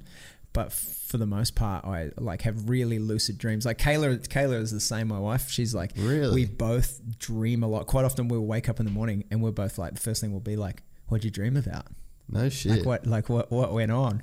Or I'll be like, wake up and I'll be like super excited. Like, oh my God, you never believe. Like I actually go to places in my dreams sometimes that my brain has made up that's part real place and part real place that wasn't quite perfect, but if it had these things that it would be perfect. Yeah. So then my brain just makes it up to be like the perfect place. Like oh, there's this mountain and there's this spot that is so perfect, like to jump from. And then now I go back there in my dream. I don't purposely mean to, but I'll wake up and I'll be like, I went to that place that I've been to before and did some jumps or whatever. And there was like different parts of the dream, or a dream of surfing or like whatever's going on in my brain. Sometimes I just watch something before bed, and then that'll throw you kind of into that and then space. that'll throw me into that space. Yeah. Dude, I kind of almost have the opposite thing. Have another one of those. Yeah, I might grab another beer too. We should drink them before they get cold. Yeah, true. Yeah, dog. Thank you. Here, grab that. Thanks, mate. Cheers, Rick. I almost have like the opposite thing. So when I was a kid and in school, I had like full blown insomnia. Yeah. So I just couldn't sleep. Like bad, like 1 hour a night for 10 years. And I was just like, it was parents feeding you too much Ritalin. No, it was just like, I think there was a stage of that, but it didn't last long. But there was just this, I hated school so much that I just was freaked. Just like, wigged it just out. fucked me. Like I fully hated going there so bad. And like, man, you asked my mum, like my mum said that about year 10, I figured it out. Yeah. And I was just like, whatever. I got a couple more years and all of a sudden you finally like, okay, well, we've come this far. Yeah, dude, for real though. Like it was just everything about it. Like every single thing about school, like fucked me. Did you get picked on or? Yeah, got picked on, was like hated teachers, got super bored in class. Like I read The Hobbit in grade 2. Like literally there's other kids that I think it was grade 3. Yeah. There was kids that couldn't even read and I was reading The Hobbit. And I got to the point in school where the teachers would just be like, just sit in the back and read. And then I was like the weird kid. Yeah, because but dude, I argued the Bible with because I went to a Catholic school and I fucking argued the Bible with this dude. This is why we're friends. Yeah, dude, this is, I swear to God, this is exactly what happened. Like it was maybe grade 6. So we're making like dinosaur fossils, right? So like, you know, I feel like I can see where this maybe is even going to go. Yeah, you know where this is going. So we're like, and you know when it's like when you're in primary school, it's all the same teacher. So like we had all the same teacher, and then we went to St. Joseph's in Cairns, and it was obviously a Catholic school, and then we had a priest. So then Brother Matthew or whatever his name was. So then wasn't George Pell. Unfortunately. But so then anyway, we're doing this like massive paper mache fossil deal, right? Yeah. So I'm like hyped on these fossils, like pumped. I was full blown nerd. And so yeah, doing the fossil thing, and then we just got our grades back for these fossils, and I was like, this is such and such fossil, and then I was making like these bones, and then just went down the dinosaur rabbit hole. Like I got all the dinosaur books from the library. And this was pre-internet too. Yeah. Oh yeah, I like went to the library and was like getting all this shit from the library, and anyway, so right after get my like A or whatever for the fossil that I created, my write up on like, I was like super into Velociraptors, Jurassic Park gen. Of course. And so then like the guy comes in, the priest comes in, and he wants to read the book of Genesis. And then I was just like, whoa. All right, day 1 is light, day 2 is this, day 3, and then Sunday he chills. Yeah. And I was like, where's the dinosaurs? And like was full, like I didn't know how to be a dick at grade 6. Yeah, like I was just a confused it was a legitimate kid. question. Yeah, and then so he's like, dinosaurs? oh, dinosaurs are just a theory, and my neck snapped at my teacher, and I just like stared this chick down, and I was just like, theory, huh? I've just fucking spent weeks on this shit. Weeks, and this is a theory? And mum worked like 2 minutes away from the thing, right? And so Sister Faye, God bless her soul, she was the headmistress of the school, and I love her to this day. Like nicest lady ever. Not every time, but there's the last few times I've been in Cairns, like I'll see her and say what up. And yeah, so she had mum's number like on her desk, yeah. And she's like, oh, Liz, you need to get down here. And then mum's like, fuck, what's he done now?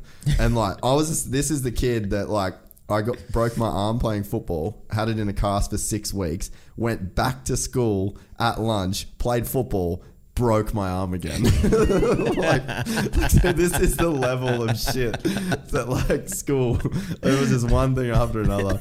And then like, so mum walks in. Poor mum. Dude, mum like storms into the classroom. She's like, Jason, shut up. When I'm like yelling at the priest. I was like, well, someone's fucking lying. I was like, it's either you or it's you. And I'm Someone needs to fess up here. Fess up. It can't be both of you. You can't both be right. So then, anyway, I ended up getting kicked out of that school. But it's so good. But like, dude, so yeah, I just had like, story. I just had mad insomnia. Like, I just couldn't. So I'd go to bed and I'd read for like hours and hours, and then I'd end up being so tired from reading, I'd just like pass out. Yeah. Didn't want to wake up in the mornings. Was super shitty because I wasn't sleeping. Didn't want to go to school. The cycle repeated. Yeah. And but when I did sleep for like those couple hours, I'd have like crazy lucid dreams to where I didn't feel like I was even asleep, which is like, I guess that's what lucid dreaming is. Like you feel like you're awake. Yeah. So then I just had this cycle of like no sleep, lucid dreams, no sleep, lucid dreams. Like so I just felt like I was never sleeping. And which probably is why I'm so fucking weird now. But then, like, I certainly don't think you're like the weirdest person that I've met by a long shot. But thanks, you bro. have to try a lot harder. But then again, I do like weird. Yeah, I think we connect on that factor. But then, dude, I stopped going to school. Bang, out like a light. And I just barely dream now. But I was having like crazy night terrors to where it was like I'd almost like, I've never done psychedelics. Yeah. But I'd imagine that what I was going through would be like a bad trip. Yeah. To where it was like that full paralysis and like, because I even get like, even now, like it's probably happened a couple of times in like the last few years where I've got like, I get like a sound will like trigger the feelings that I'd get through those night terrors and shit. Yeah, no way. Yeah, it's full on. And so Travis is coming on, and I know Travis had like bad night terrors. The first time I went and stayed at Travis's house up in Maryland in 2006, I was up there with Andy Bell and Renner and freaking Cowboy Kenny, all the old school. Dude, I love Cowboy Kenny. Oh He's one of the best dudes ever. He's awesome, eh? He's doing stunt shit now. Really? Yeah. I haven't seen or heard of him for years. I saw him like 6 months ago. Yeah, and I was he's a nice. So I went and did some stuff on one of the original Nitro Circus. Yeah, I remember one of the very first ones. When OGO had like the jumps, right? Yeah, you'll like actually catch me at the start of one of Travis's videos, running down the street naked, and I got like long curly ass hair just in a pair of runners.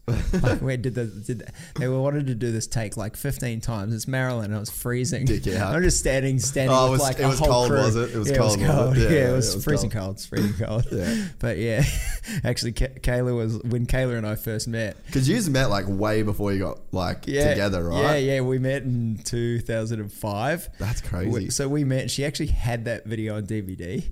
Like back then she had it on DVD and we met, and then later on she was like made the connection. She's like, wait, that's Jeff running down the road on the video that I have. Like, that's hilarious. But when I first went there, Andy Bell goes to me, hey, if you hear any screaming during the middle of the night, like it's just Travis has night terrors, so just don't worry about it. Like he's good. He just like relives some shitty stuff in his dreams that we don't know. Like, so just like, don't get up and call a freaking ambulance or anything. Yeah, like, right. It's all good.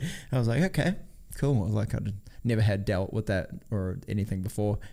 And he was fine while I was there, so I don't know. Well, that's what he's coming on next week, and I'll like really, I've never spoke to him about it, but I really want to know because I've never really met anyone that, and like I know there's different kind of night terrors to where you have like nightmares, and like I think everybody has nightmares, but there was something different to where it was literally like you take like a really bad acid trip or something like, and that's why like I've been scared to do any of that kind of stuff because like there's just this crazy feeling of like paralysis that comes with it. Yeah. And it's like you can't even move an eyelid, but it's like you feel it. And I remember nights, man, like I'd get up, walk into my parents' room, and it felt like walking in, like just getting out of bed was physically impossible, and like I'd have these dreams and like stuck. Oh, dude, so gnarly. And then I remember one night going into the room, and I was young, and I was like crying, and I just got in the fetal position and just laid next to mum and dad's bed.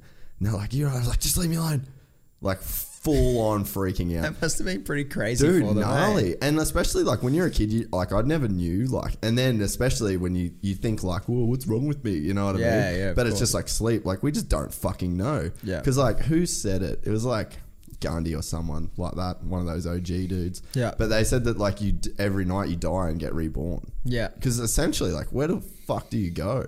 And like, what's to say that your dreams, like that feeling, like you're saying, like the feeling of you flying is the same as when you're actually flying. I wonder too, like I'm always really curious about dreams. I like wonder, like I feel like sometimes I can control them, but my dreams I've had some for the that I most can part control. are really positive, and I just wonder whether they're that way because I'm probably mostly positive in my outlook on life anyways. Yeah. So I feel like my dreams are pretty much that way, but I definitely in the past have had some like terrifying dreams, and they're so real at the time. They're so real. So it's hard to say what triggers those things, but I do dream almost every night. Yeah, see, that's what, so I guess that's what I was kind of getting at with that long ass story is that now I don't know whether it's just a thing where I like block out my dreams but like, dude, I'm telling you, let's go skydiving and see what happens. Dude, maybe that needs to happen. But like, I left school, started working, out.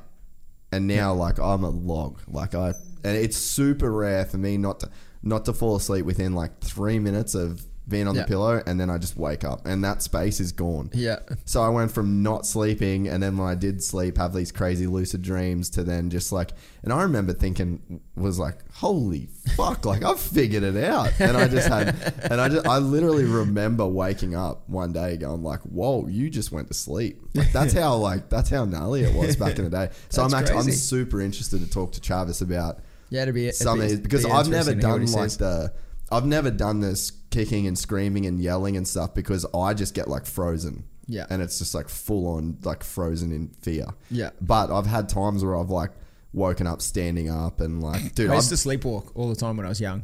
It's so weird, eh? All the time. Like obviously I had dreams, and I used to sleepwalk all the time, like all over the house. Like my dad would find me like outside sitting in our boat. Like I'd wake up in the boat, or I'd I went on a hiking trip once when I was probably like 10 or 11 years old, and we did this like 3-day hike through the forest with about 10 or 12 people. And this was like in the time when we like had a tent that didn't even have a floor sewn into it. Like you'd put a tarp down, then you just put the tent pegs around the side. Yeah. And we're like deep in the bush, and we're staying next to this kind of swollen river. I remember saying to my dad, man, make sure if I get up to go anywhere at night, like make sure I'm like awake, or make sure you're with me or something. Like I was like super worried about it myself. Went to sleep, and then I guess my dad woke up to me like trying to get out of the tent, like saying, "Oh yeah, I'm just gonna pee," and he's like, "Yeah, no, you're coming back to me." Yeah. Or I think he maybe got up with me or something, and then went back to sleep. And then I actually, in the early hours of the morning, had pulled up the side of the tent and actually creeped out underneath, and I like woke up in the morning with the sun rising, and I was like sitting on the edge of the swollen river, like don't know how I was like terrified that I was going to get washed away, and I like woke up where I was like exactly where I didn't want to be. I was like, how did I get here? Like, dude, you know what's crazy? We used to do tons of like trips into the like north, like Cape York, like far north. Like you'd only be eating what you'd catch what you fishing. Brought. Yeah. No, like you'd run out of what you bought, and you'd have to like eat fish. Yep. And you'd have clean water and stuff like that. But yeah, just like, no, we got more water than food, and you'd eat your fish. And I'd sleep so good. And I used to love going away. I think it's because you're out in the fresh air. Oh, that's what I reckon it is. Yeah, well, there's something, and like no school. Out, no school, like it was full on. But you know what's crazy is I just went to Derby in Tasmania to mountain bike. Yeah. And every time I go to Derby, dude, I don't sleep. Really? Yeah, like just the thing with that place. Yeah, just this weird thing, and it was funny because my Uncle Glenn, I was with him, and he's like, oh yeah, but he didn't sleep, and then one of the other boys was like, man, I can never sleep when I'm in Derby. Huh. So I was like, weird, and me and my mum are the same. I'm gonna sound like a fucking kook, but like when it's a full moon, we both have a thing where like we get up and I'm like, oh fucking full moon, I couldn't sleep. I've got a friend in the States. Same thing. Full moon? At full moon thing, it's hilarious because like we've just had this full moon, obviously, right? Dude, exactly. You know, I love full moons. Big surf, high tides, perfect for base jumping.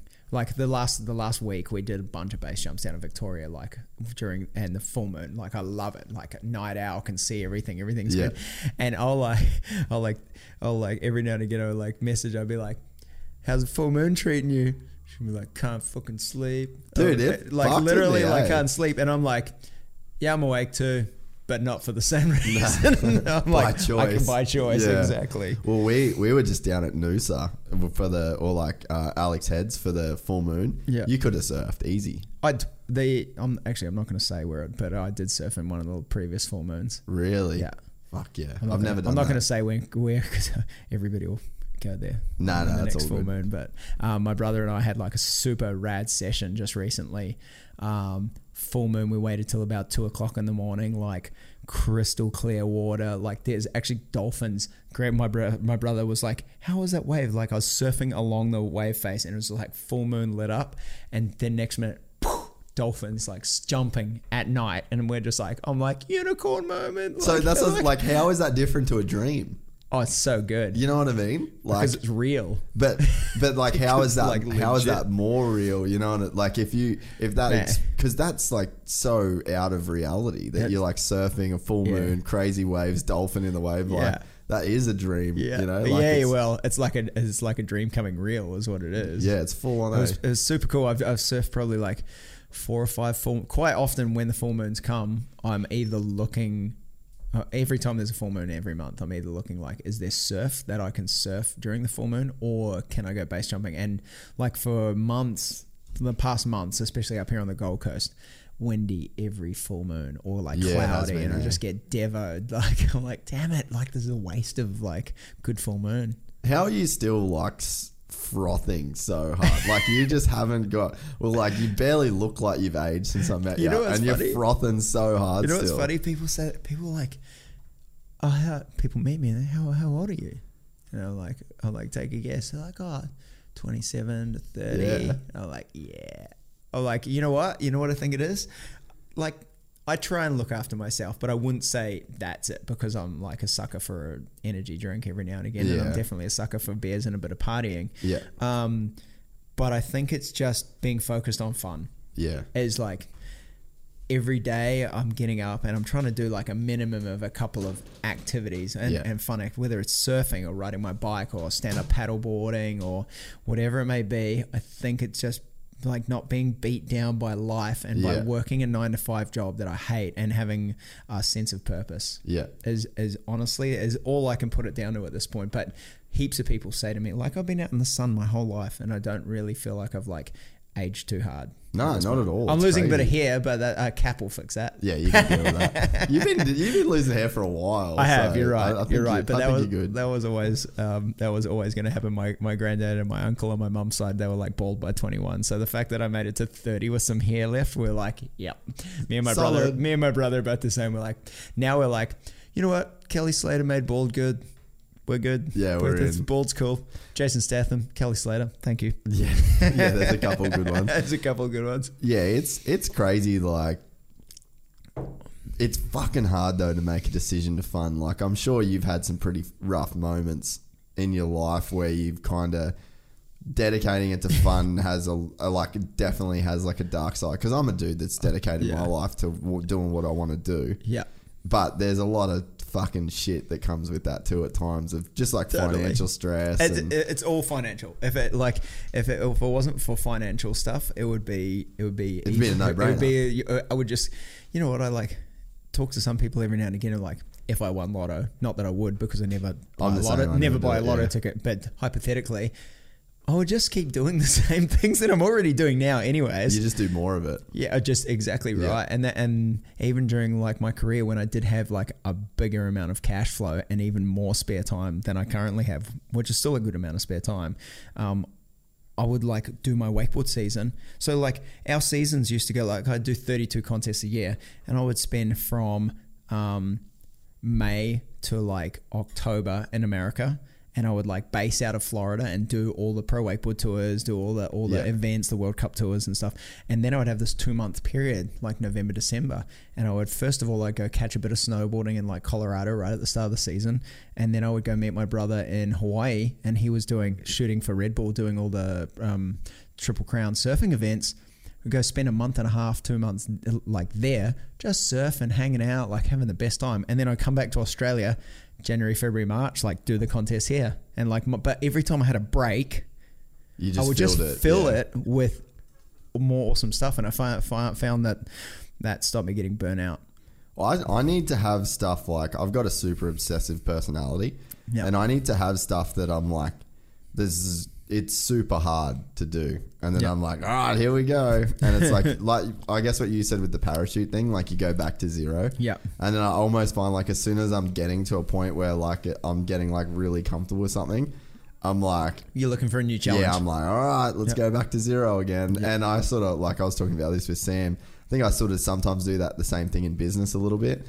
But it's like, I wonder if it's like I'm scared to succeed because then you've got the pressure of failure. Yep. But when you're a white belt at everything, then it's like there's not that much expected of you. You know what I mean? And like you've got this freedom. There's freedom in being a beginner at stuff. And it's like, I wonder if it's that or if it's that I do like a challenge. But I know I really enjoy going back to that number one fucking starting block, and then you've just got all these people around you that are so much better. Oh, I love being in the skydive industry right now, and when people from outside the industry like you guys and other people look and they're like, oh man, that guy's kind of badass at doing that stuff now, and he dedicates a lot of time and energy and life to it, and for me, I'm like, every day I'm like, man, I'm such a baby. I'm such a baby. Like people be like, oh my God, like how many skydives or how many base jumps have you done? And I'm like, well, done like 2,500 skydives and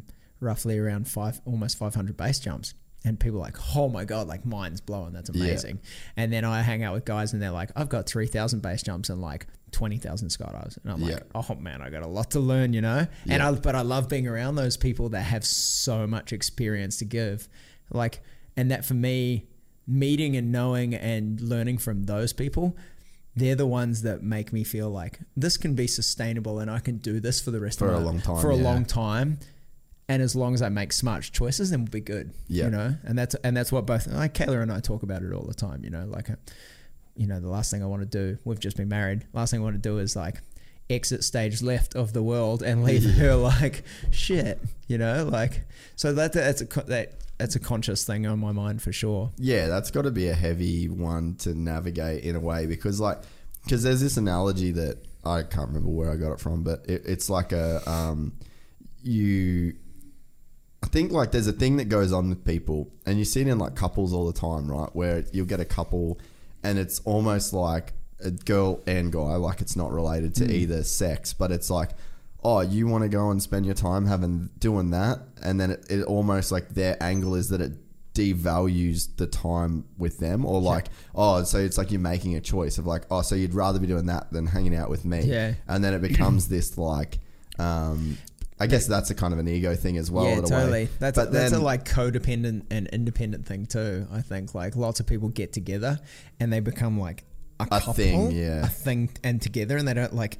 You still need to, like Kayla and I talk about this also. Is like you still need to have your own things. Like when we first met, we were both independent people, and I like these things, and you like those things. We had this set of group of friends, and you had this group of friends, and there's no reason that you should give up those things, even though we now have this life together. Like I wouldn't want to stop her from doing or achieving anything.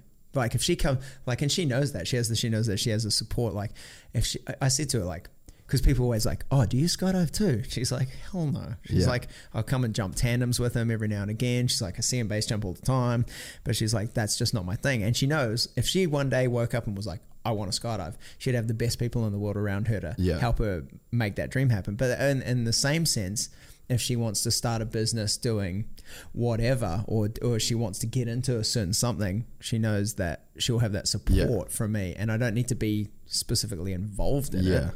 I can just give her, I can be like, I'm like, if you want to go do that, go do it. don't let me hold you back. And in the same sense, I find like, don't hold me back from my dreams. Yeah, also. well, I think like that analogy thing that someone said, I can't remember who it was, or might have read it or whatever, but it's like you pour in a champagne, you know, there's those champagne chandeliers, chandelier thing. It's like, so you're the cup at the top, and then if you take that away, then it's like, so that's you, and then that's all your family, friends, and you're trying to fill all these people up.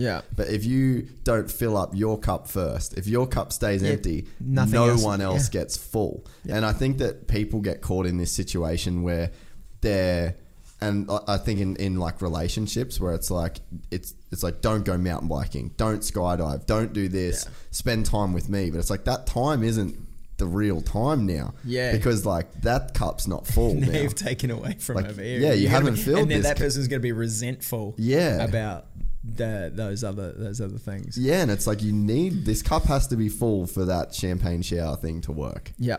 And I think, a lot of people just kind of get in that. And then when you find you've found meaning in this base jump thing, you found something in there that you're not getting from another place. And if you could get it from another place, that's where you'd go. Yeah, totally. Like it's path of least resistance. We're always going to be wide to that. Yeah. So it's like, I think that would be a hard thing for you to balance, because it's like, here's this thing that fills me up, but I could die. And it's like, and then you've got the responsibility of then what that leaves. So it's like it'd have to be this balancing act of like, all right, so do I fill up the cup so I've got something to give to everybody else, but I risk not being around for other people, or do I not fill up the cup and just be around? You know what I mean? Like that's a hard balance. Totally. Even I mean, I will say that in every friend in the friends that I have lost to the sport, everyone like definitely like it chips at my soul a bit, as in terms of like, I knew coming into the sport that shit would hit the fan sooner or later, and I would be involved in some way or another in some shit that I don't want to see. But I like feel like I was mentally prepared, and I'm the type of person that can and has and will handle that, and not many people are built like that. Yeah, if that makes sense. Like you can rationalize what they were doing in a way. I mean, I've been on a jump where there's been two of us jump and only one of us walked away, kind of a thing. And then I've had to deal with the fallout of being on the national news for illegally base jumping. I had to deal with, having to talk to that person's family, and I've had to, you see the pain and the grieving and all the things. But I knew when I got into this that's a choice that you make. On the other side, the joy and the camaraderie and the friendships and the passion and the adventures and the places that it's taken us, like for me, the risk versus the reward is still enough, or it's still much more than enough for me to like spend or put so much time into it. Whereas, maybe one day it'll get to the point where that changes. Yeah. And at that point I'll be like, that's okay. I'll have probably been to the places that I want to go and achieve the things that I want to do, and maybe I'll get to the point where I'm like, okay, now things change. But I'm only willing to, like my parents when this said situation happened. Oh, you're going to quit now. And then I had a girlfriend previous a few years back that was like, oh, you got to quit. Like, I'm like, I'm not quitting. This is on my terms. Yeah. Like I have always lived my life that way, on my terms, the way I see things. Not by someone else, because that's your life. Like you make your choices. So either you love it and you deal with the choices that I make, or you walk on. Yeah. And in which case, Young Love got to walk on. Yeah. I'm like, I've been thinking about this thing since I was 16 years old, and I've spent a lot of time getting to here. Yeah. So sorry, but I'm already committed over here. So yeah, I'm indeed. And then when Kayla and I got together, like when we did finally get together and start dating, it was kind of it was already a prerequisite, it was already written in, I'm a base jumper. This is what I do. Yeah. And she'll put her foot down on some stuff when it let's put it this way. I had a rig of a friend of mine borrow it. Like I didn't have a rig at the time, like a base jumping rig. And a good friend of mine, Tom, lent me this rig, a buddy of his. But it was a buddy of his that had passed away from a completely unrelated accident. And I was using the rig for a while, and there was just a couple of little things that we went to New Zealand, and then the rig went missing in some baggage, and we didn't get it. And then I did a jump somewhere and landed in a river, and like had to cut away had to ditch the parachute, and it took us like hours to find it in the river. Like I didn't think we were ever going to find it. I was like wigging out that my buddy Tom was like, because he's like, that's my dead friend's parachute, you know? Yeah. All these like 3 little things happen, and then Kayla's like, that's enough, you're not jumping that parachute anymore. And I was like, yeah, you're right. Like there's just, something's not quite right. Like there's just like little instinctual things. Vibes just a weird thing, eh? Totally. And I know I had no bad vibes at the start. I probably jumped it like 50 times. Used to jump it all the time, but then things then started getting little things, and then you start thinking about a few more little things, and that's the intuition that I really try and like be hyper aware of with all my base jumping stuff. Like often I go and do jumps in places by myself solo. I love the solo aspect. Yeah. I love going somewhere in the middle of the night, dead of night.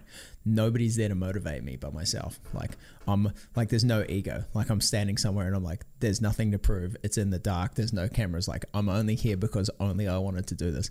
And I've often had times where I might be climbing a tower or something, and I've got like good Jeff and bad Jeff here sitting on my shoulder, and one's going, yeah, let's go, let's rage. And the other one's like, what the hell are you doing, man? Like, how did we get here? Like, don't kill us. This is terrifying. Like, you know, like this is crazy. What are you doing? Like, how are you? Everybody else is asleep at home in their warm bed, all snuggled up with their partner, and I'm just like charging the castle by myself, like in the middle of the night. But then I'll get through that situation, and I'll go somewhere, and then I'll have a really good time. But at the same time, like I was saying, that intuition stuff, Kayla and I talk about it all the time, where if I just get somewhere and everything might be perfect, but I'm just like, something just doesn't feel right. Yeah. I call it. I have like a kind of a 3-strike rule. Whereas like maybe I nearly have a run-in with a security guard, or something weird happens on the way, or just something doesn't feel right. I like 1, 2, third time I'm out, like every time, like it doesn't matter, it's small or large. Like, and sometimes I like really question myself, because you've got to tap into, am I just being a pussy? Yeah. Or is this like a real something that I should be taking note of? Yeah. And you don't want your ego to overtake you and be like, yeah, nah, just don't be a pussy, versus it actually being something. And I've had a time where I've climbed a tower, got up there, called her, because generally like the way it runs. So there's good service on cell towers. Mint. Full bars. Mint as Telstra. Thanks for the towers and the service.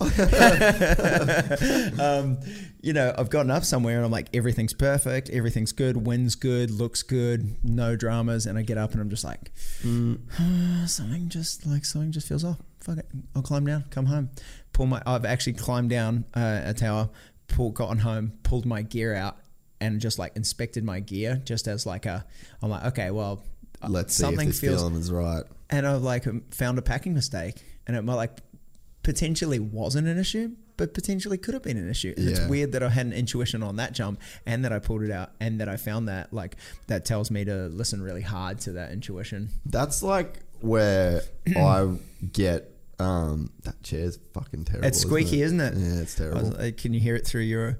I don't know whether I can hear it through my mic or just through the. Like, not to mention, I have a hard time sitting still. So that's all right, mate. You're a base jumper. Yeah, that's where I start to get super deep in like what reality even is. Like, what is this thing that we're all doing here? Because like I've had a time where like I'd spent a like super stressful customs thing, and I was like, like this is fucking shit. And you know, you got expensive cameras and like everything's by the book, but it takes one dude, and then like you know how it goes. It's eggy. Yeah. And then like, so I remember coming down the escalator, sussing out the whole thing. I assume LAX. LAX, yeah. Of course. Hundreds of people, and then there's all these security dudes. It's just standard. Like, I've been through it 100 times. And then I just, like, I had a bad feeling of like, oh, fuck, I just don't want to do this right now. Yeah. Like, it vibes. Yeah. And then I see this one dude who was like having a laugh with these people. And I was like, out of the probably 40 times I've come into this airport, I've never once seen a dude smile. Yeah, as a customs agent. He's the agent. Yeah. And I'm stressing because I've got my expensive cameras and all my hard drives, and it just takes one guy to fuck the whole show. Yeah. And then I'm like, I see this guy and I'm like, that's my guy. Yeah. And you go down the escalators and then you've got this line for fucking citizens, this line for immigrants, blah, blah, blah, blah. And then you got a 50-50 there, and then you got 8 lanes there, and you got 8 lanes there, and then those 8 lanes split. Yeah. So it's like I used to play customs roulette all the time too. I know exactly what you're talking about. Yeah, and then so like, but it's the worst feeling I've ever had about like, I really want to, like, I was just tripping. Yeah. And then I saw this dude smiling, and then it was like 50-50. Then it was 1 in 16. Yeah. And then it was 1 in 2 off of that 1 in 16. And I got the fucking dude that was smiling. And I'm like, man, what game are we playing here? Like the statistical odds of that happening are slim to fucking none. Yeah. And then I got that guy and I just mentioned football season just started. And I was like, damn, Raiders. And he's like, stamp. Yeah, have a and good he one. was like, tuk, tuk. And I'm just like tripping, man. Because I'm like I'm fully made that happen. You know what I mean? Like, because you're like, the odds of that being coincidence are just ridiculous. But then you think about like your parachute thing. So it's like you get up and then you got that 3 strike rule, you get eggy, you come down, you unpack your parachute. It's like, was there really something there, or did you manifest that? That parachute being not packed? Like, was it confirmation bias? Yeah. And it's like, that fucks with me because there's been so many instances in my life. Well, I get the dreaming thing's one thing. The deja vu thing that I get is also another thing. And to the point where sometimes I've been places and like you and I might be having a conversation. You're like, I've done this. Into the conversation, I'm like, I know how this conversation is going to go. If I say this, the conversation is going to go in this direction. If I say this, it's going to go in this direction. Might not be such a good direction. Yeah. And as it's happening, you say the things and I'm like, yep. No, that's gonna. Yep, dude, you said I've that. had that So exact same. it doesn't thing. have. I wish I could tap into it more. It seems super trippy, but I'm like, if you could tap into that all the time, that would be like ultra, like, because you'd have like intuition all the time. And you like, have that thing where like you have that moment where you're like, oh shit, because it doesn't happen much, eh? No, but not enough. That's for sure. And I fully get that, like, and you just get that feeling of like, oh man, if I say this, this will happen. Let me tell you something. During my wakeboard career, most of the times that I ever won, I knew I was going to win the day I woke. Like, I'd wake up in the morning and I was like, I got this already. Like, and I know it just like, and I would be able to compete with a certain level of confidence because you were so sure of the outcome. I was already sure of the outcome. Yeah, it's like, it was really trippy that like. Again, that to me is like that confirmation bias. Yeah. So it's like with that customs dude, I like looked at him and I was like, oh, that's my, I'm manifesting that's the thing that needs to happen right now. Yeah. And then your suit is like, oh, that was eggy. There could be something wrong. Yeah. Get down. Oh, there is something wrong. Or maybe I should just tell you the story about Kayla and I. Kayla and I met in 2005 at the ASR trade show in San Diego. I was wakeboarding for Alpine Stars. They were my clothing label. That's right. I remember that. Yeah. I loved Alpine Stars. I love those guys. They're awesome. So I was wakeboarding for those guys. It took me years to get on with them. And I negotiated a contract where I got a dirt bike as a part of my contract. Yeah. I got to go on the surf team adventures with them. I got to do lots of cool stuff. But we met. And then like a week later, we went to the Big Wave Surf Awards together. Like I basically was standing on a curbside in the morning after a big night, and her and her girlfriend walk out and they're like, hey, you're getting a cab to ASR? And we shared a cab down to ASR. And then I was like, oh my God, who is this like cute little Hawaiian girl? And got her number that day. A week later, we went to like the Big Wave Surf Awards, and then like randomly like that year we like met up on the North Shore and stuff as well. But we're like, I said to my brother at the time, I said, oh my gosh, if I could meet this chick in my 30s, I'd probably be like ready to marry her, you know? Yeah. But I'm like, I'm 23. I'm like, I just got on the wakeboard tour. Like, that's not happening. Yeah. I'll just fuck this up. Yeah, totally. And that's exactly, I was like, I would for sure screw this up. So anyways, years and years go by, and over that time we both like really liked each other, but we never really dated. Like, there was some times where it almost happened, and we kind of like, we were almost like, oh, but I was living on the East Coast, she's living on the West Coast, and it just kind of was never the right time where I was dating someone and she wasn't, or vice versa. And then I went on this base jumping trip. Like I started base jumping, went to Moab, went all over the country. We hadn't like really even spoken for a few years. And I was flying back I flew back from like Phoenix into LA, rang her randomly out of the blue because I knew she lived really close to the airport. I was like, hey, are you around? And I was expecting like, oh, she's going to be like, oh, I'm busy, blow me off, whatever. She's like, nah, I'm like, I got $60 left to my name. I'm going back to Australia tonight. I know that I'm gold class, so I know that I can feed my way on the way through. Yeah. So I'm like, I don't really need any money till I get like back in, and I'll be back at mum and dad's after that. Yeah. So I meet up with her. She's like, yeah, let's grab some bikes. We'll go down to Hermosa, catch a sunset, and then we'll go to this burger joint. I blow the $60 on burger and champagne, basically. Yeah. But we go on this bike ride, and we're just talking, catching up on life, and that the whole idea to like catch up and see her was always going to be totally platonic. It was more like, oh, we're just friends at this point. Like I didn't even think or delve into it anymore. And we're riding along, and she's like, yeah, so I'm like, what's up with life? What's going on? She's like, oh, I've been seeing this guy in Colorado, but there's a big gap in terms of travel, and I'm just kind of getting a weird vibe from it. And she's like, yeah, I think I'm gonna call it quits on that one. And I'm just like, light bulb, Bing, bing, yeah, like full light bulb moment. I'm like, no way, I've got insider information. She's gonna be single soon. Like, this is amazing. And I'm like, I'm 32. I said to myself all those years ago, like if I could meet her in my 30s and we hadn't connected for a while, that I would be totally into this. And I we had an awesome night that night. I flew home to Australia, and then for the next 6 months I was just like a pest. Like Skype, message, come to Australia, it'd be amazing, like all these things. And her best friend Danny is from South Bay, is living down in Sydney, and she'd never been out here. So she was like, well, I could come down at Christmas time and see Jeff, and if it's shit, I can just go there. Just hit the eject button and go hang out in Sydney. Yeah, pineapples. Exactly. And she comes down, and we meet in the airport, and I was probably more nervous than I've ever been. I was like, oh my God, this chick's coming down. And I normally I'm super confident. I'd never be like that, We came down, we had the best week ever, and I was like, I'll drive you to Sydney. So then we drive to Sydney, and I'm like, well, I'm going to go base jump in the Blue Mountains with all these guys. You guys do your thing. Went to the Blue Mountains for a day, and then went down, actually picked the girls up, and I'm like, you guys want to come camping in the Blue Mountains? Took them all up. Watch me jump off some crazy shit. Oh, me and 30 guys. They were like, this is so rad. Actually our roommate Mel, who lives with us now, used to live in Sydney. She also came on that trip. With all randomly came together, and then after that we were like, let's do this. She went back to the States, and I actually sold everything that I had here, my dirt bike, everything, to get back up to the States. And then we started dating, and we started being full on after that. That's heavy, yeah. And then now we got married. Which is very recent. Very recent, a month. Now you're part Hawaiian. Yeah. And so are you guys planning on staying here, or what do you reckon?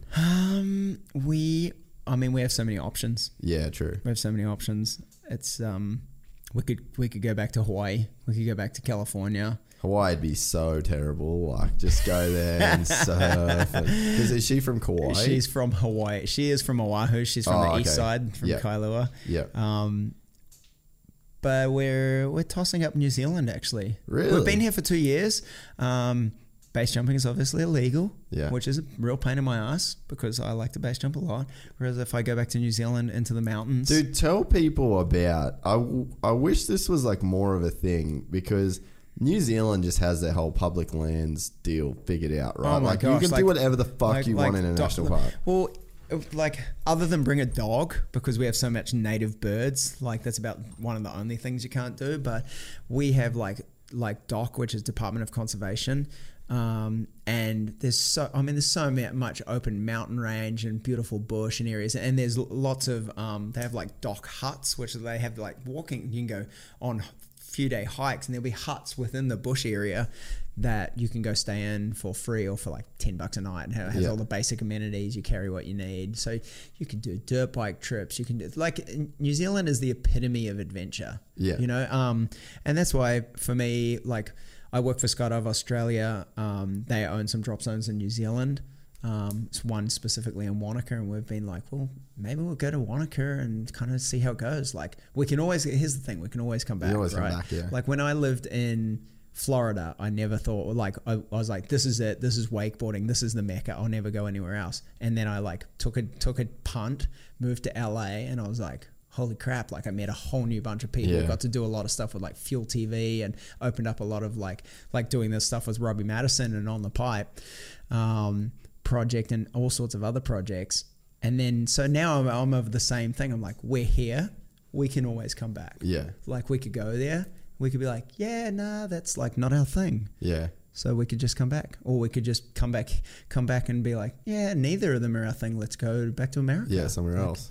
We've got heaps of options, and I like that. It's funny too, like when you haven't moved anywhere, moving is like the biggest thing you can ever do. Or if you've moved once, you know what I mean? Or like if you've moved twice. I've been moving every year my whole life since I was 18. And like if I'd like the house we're in right now, we've been in for 2 years. We're on our second year lease.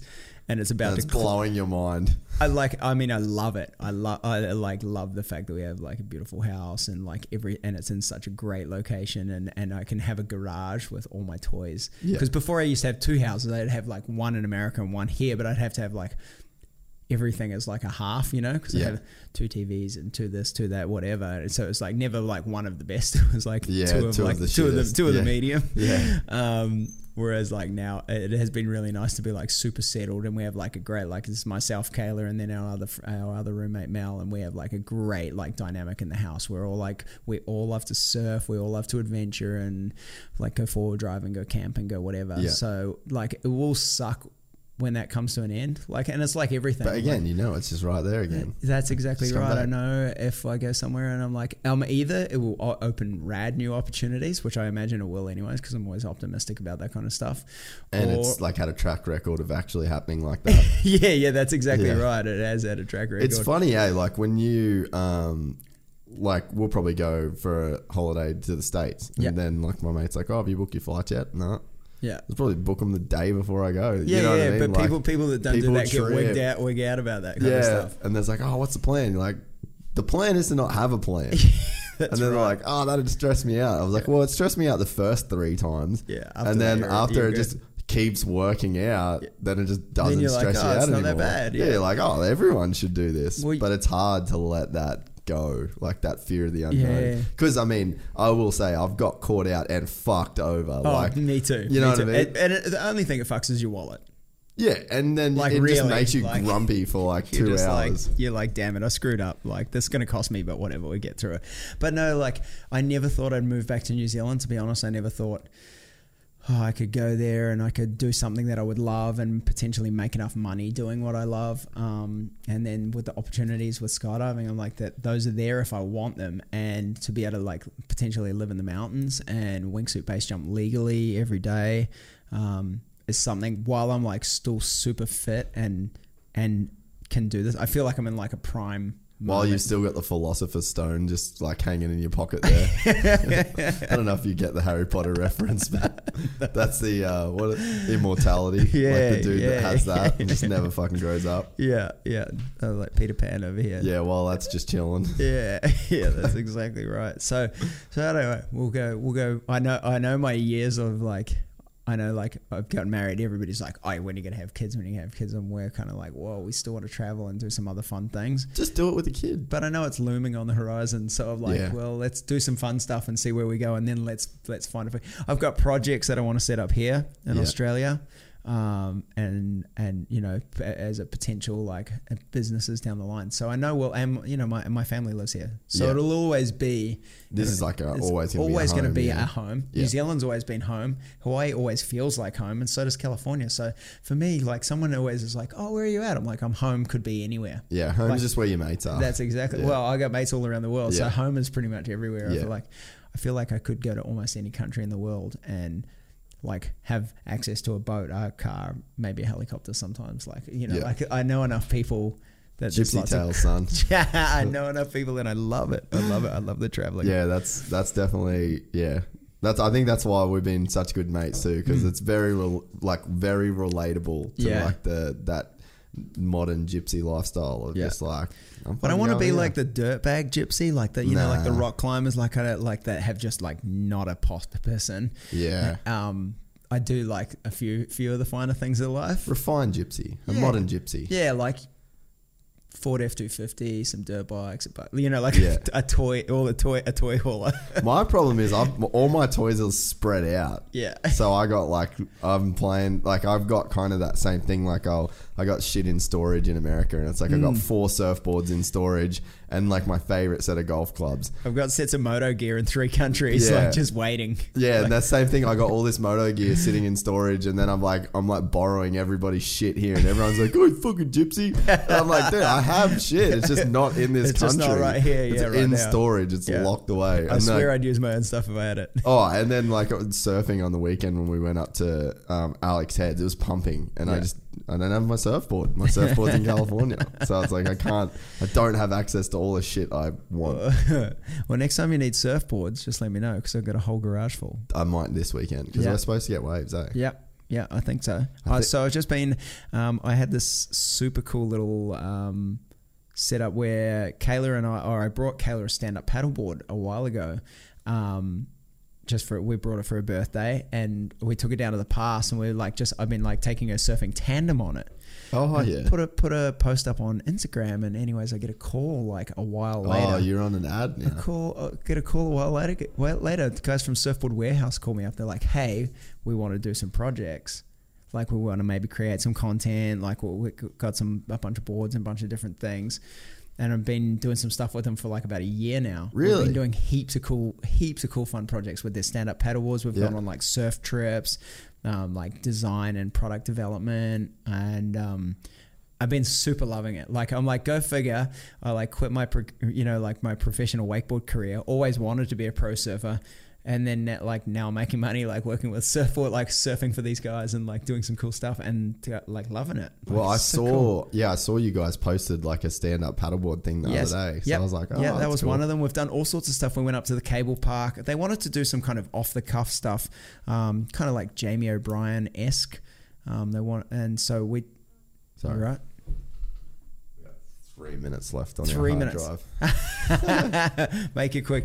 We went up there, and they were like, "We're going to do like this strength test. Like, do you want to smash some of our boards up on rails on the cable park?" So we went out there, took a bunch of boards. Dude, I saw that. Yeah. So went out there, and I honestly tried to smash some boards. I was actually disappointed that you couldn't fuck them up. That I couldn't fuck them up as much. I did eventually snap one board, but it took I had to come back another day and send it off a kicker a few more times. Yeah, I saw that. Eventually, I saw you do that. But yeah, like it's been super fun working with them. It's cool.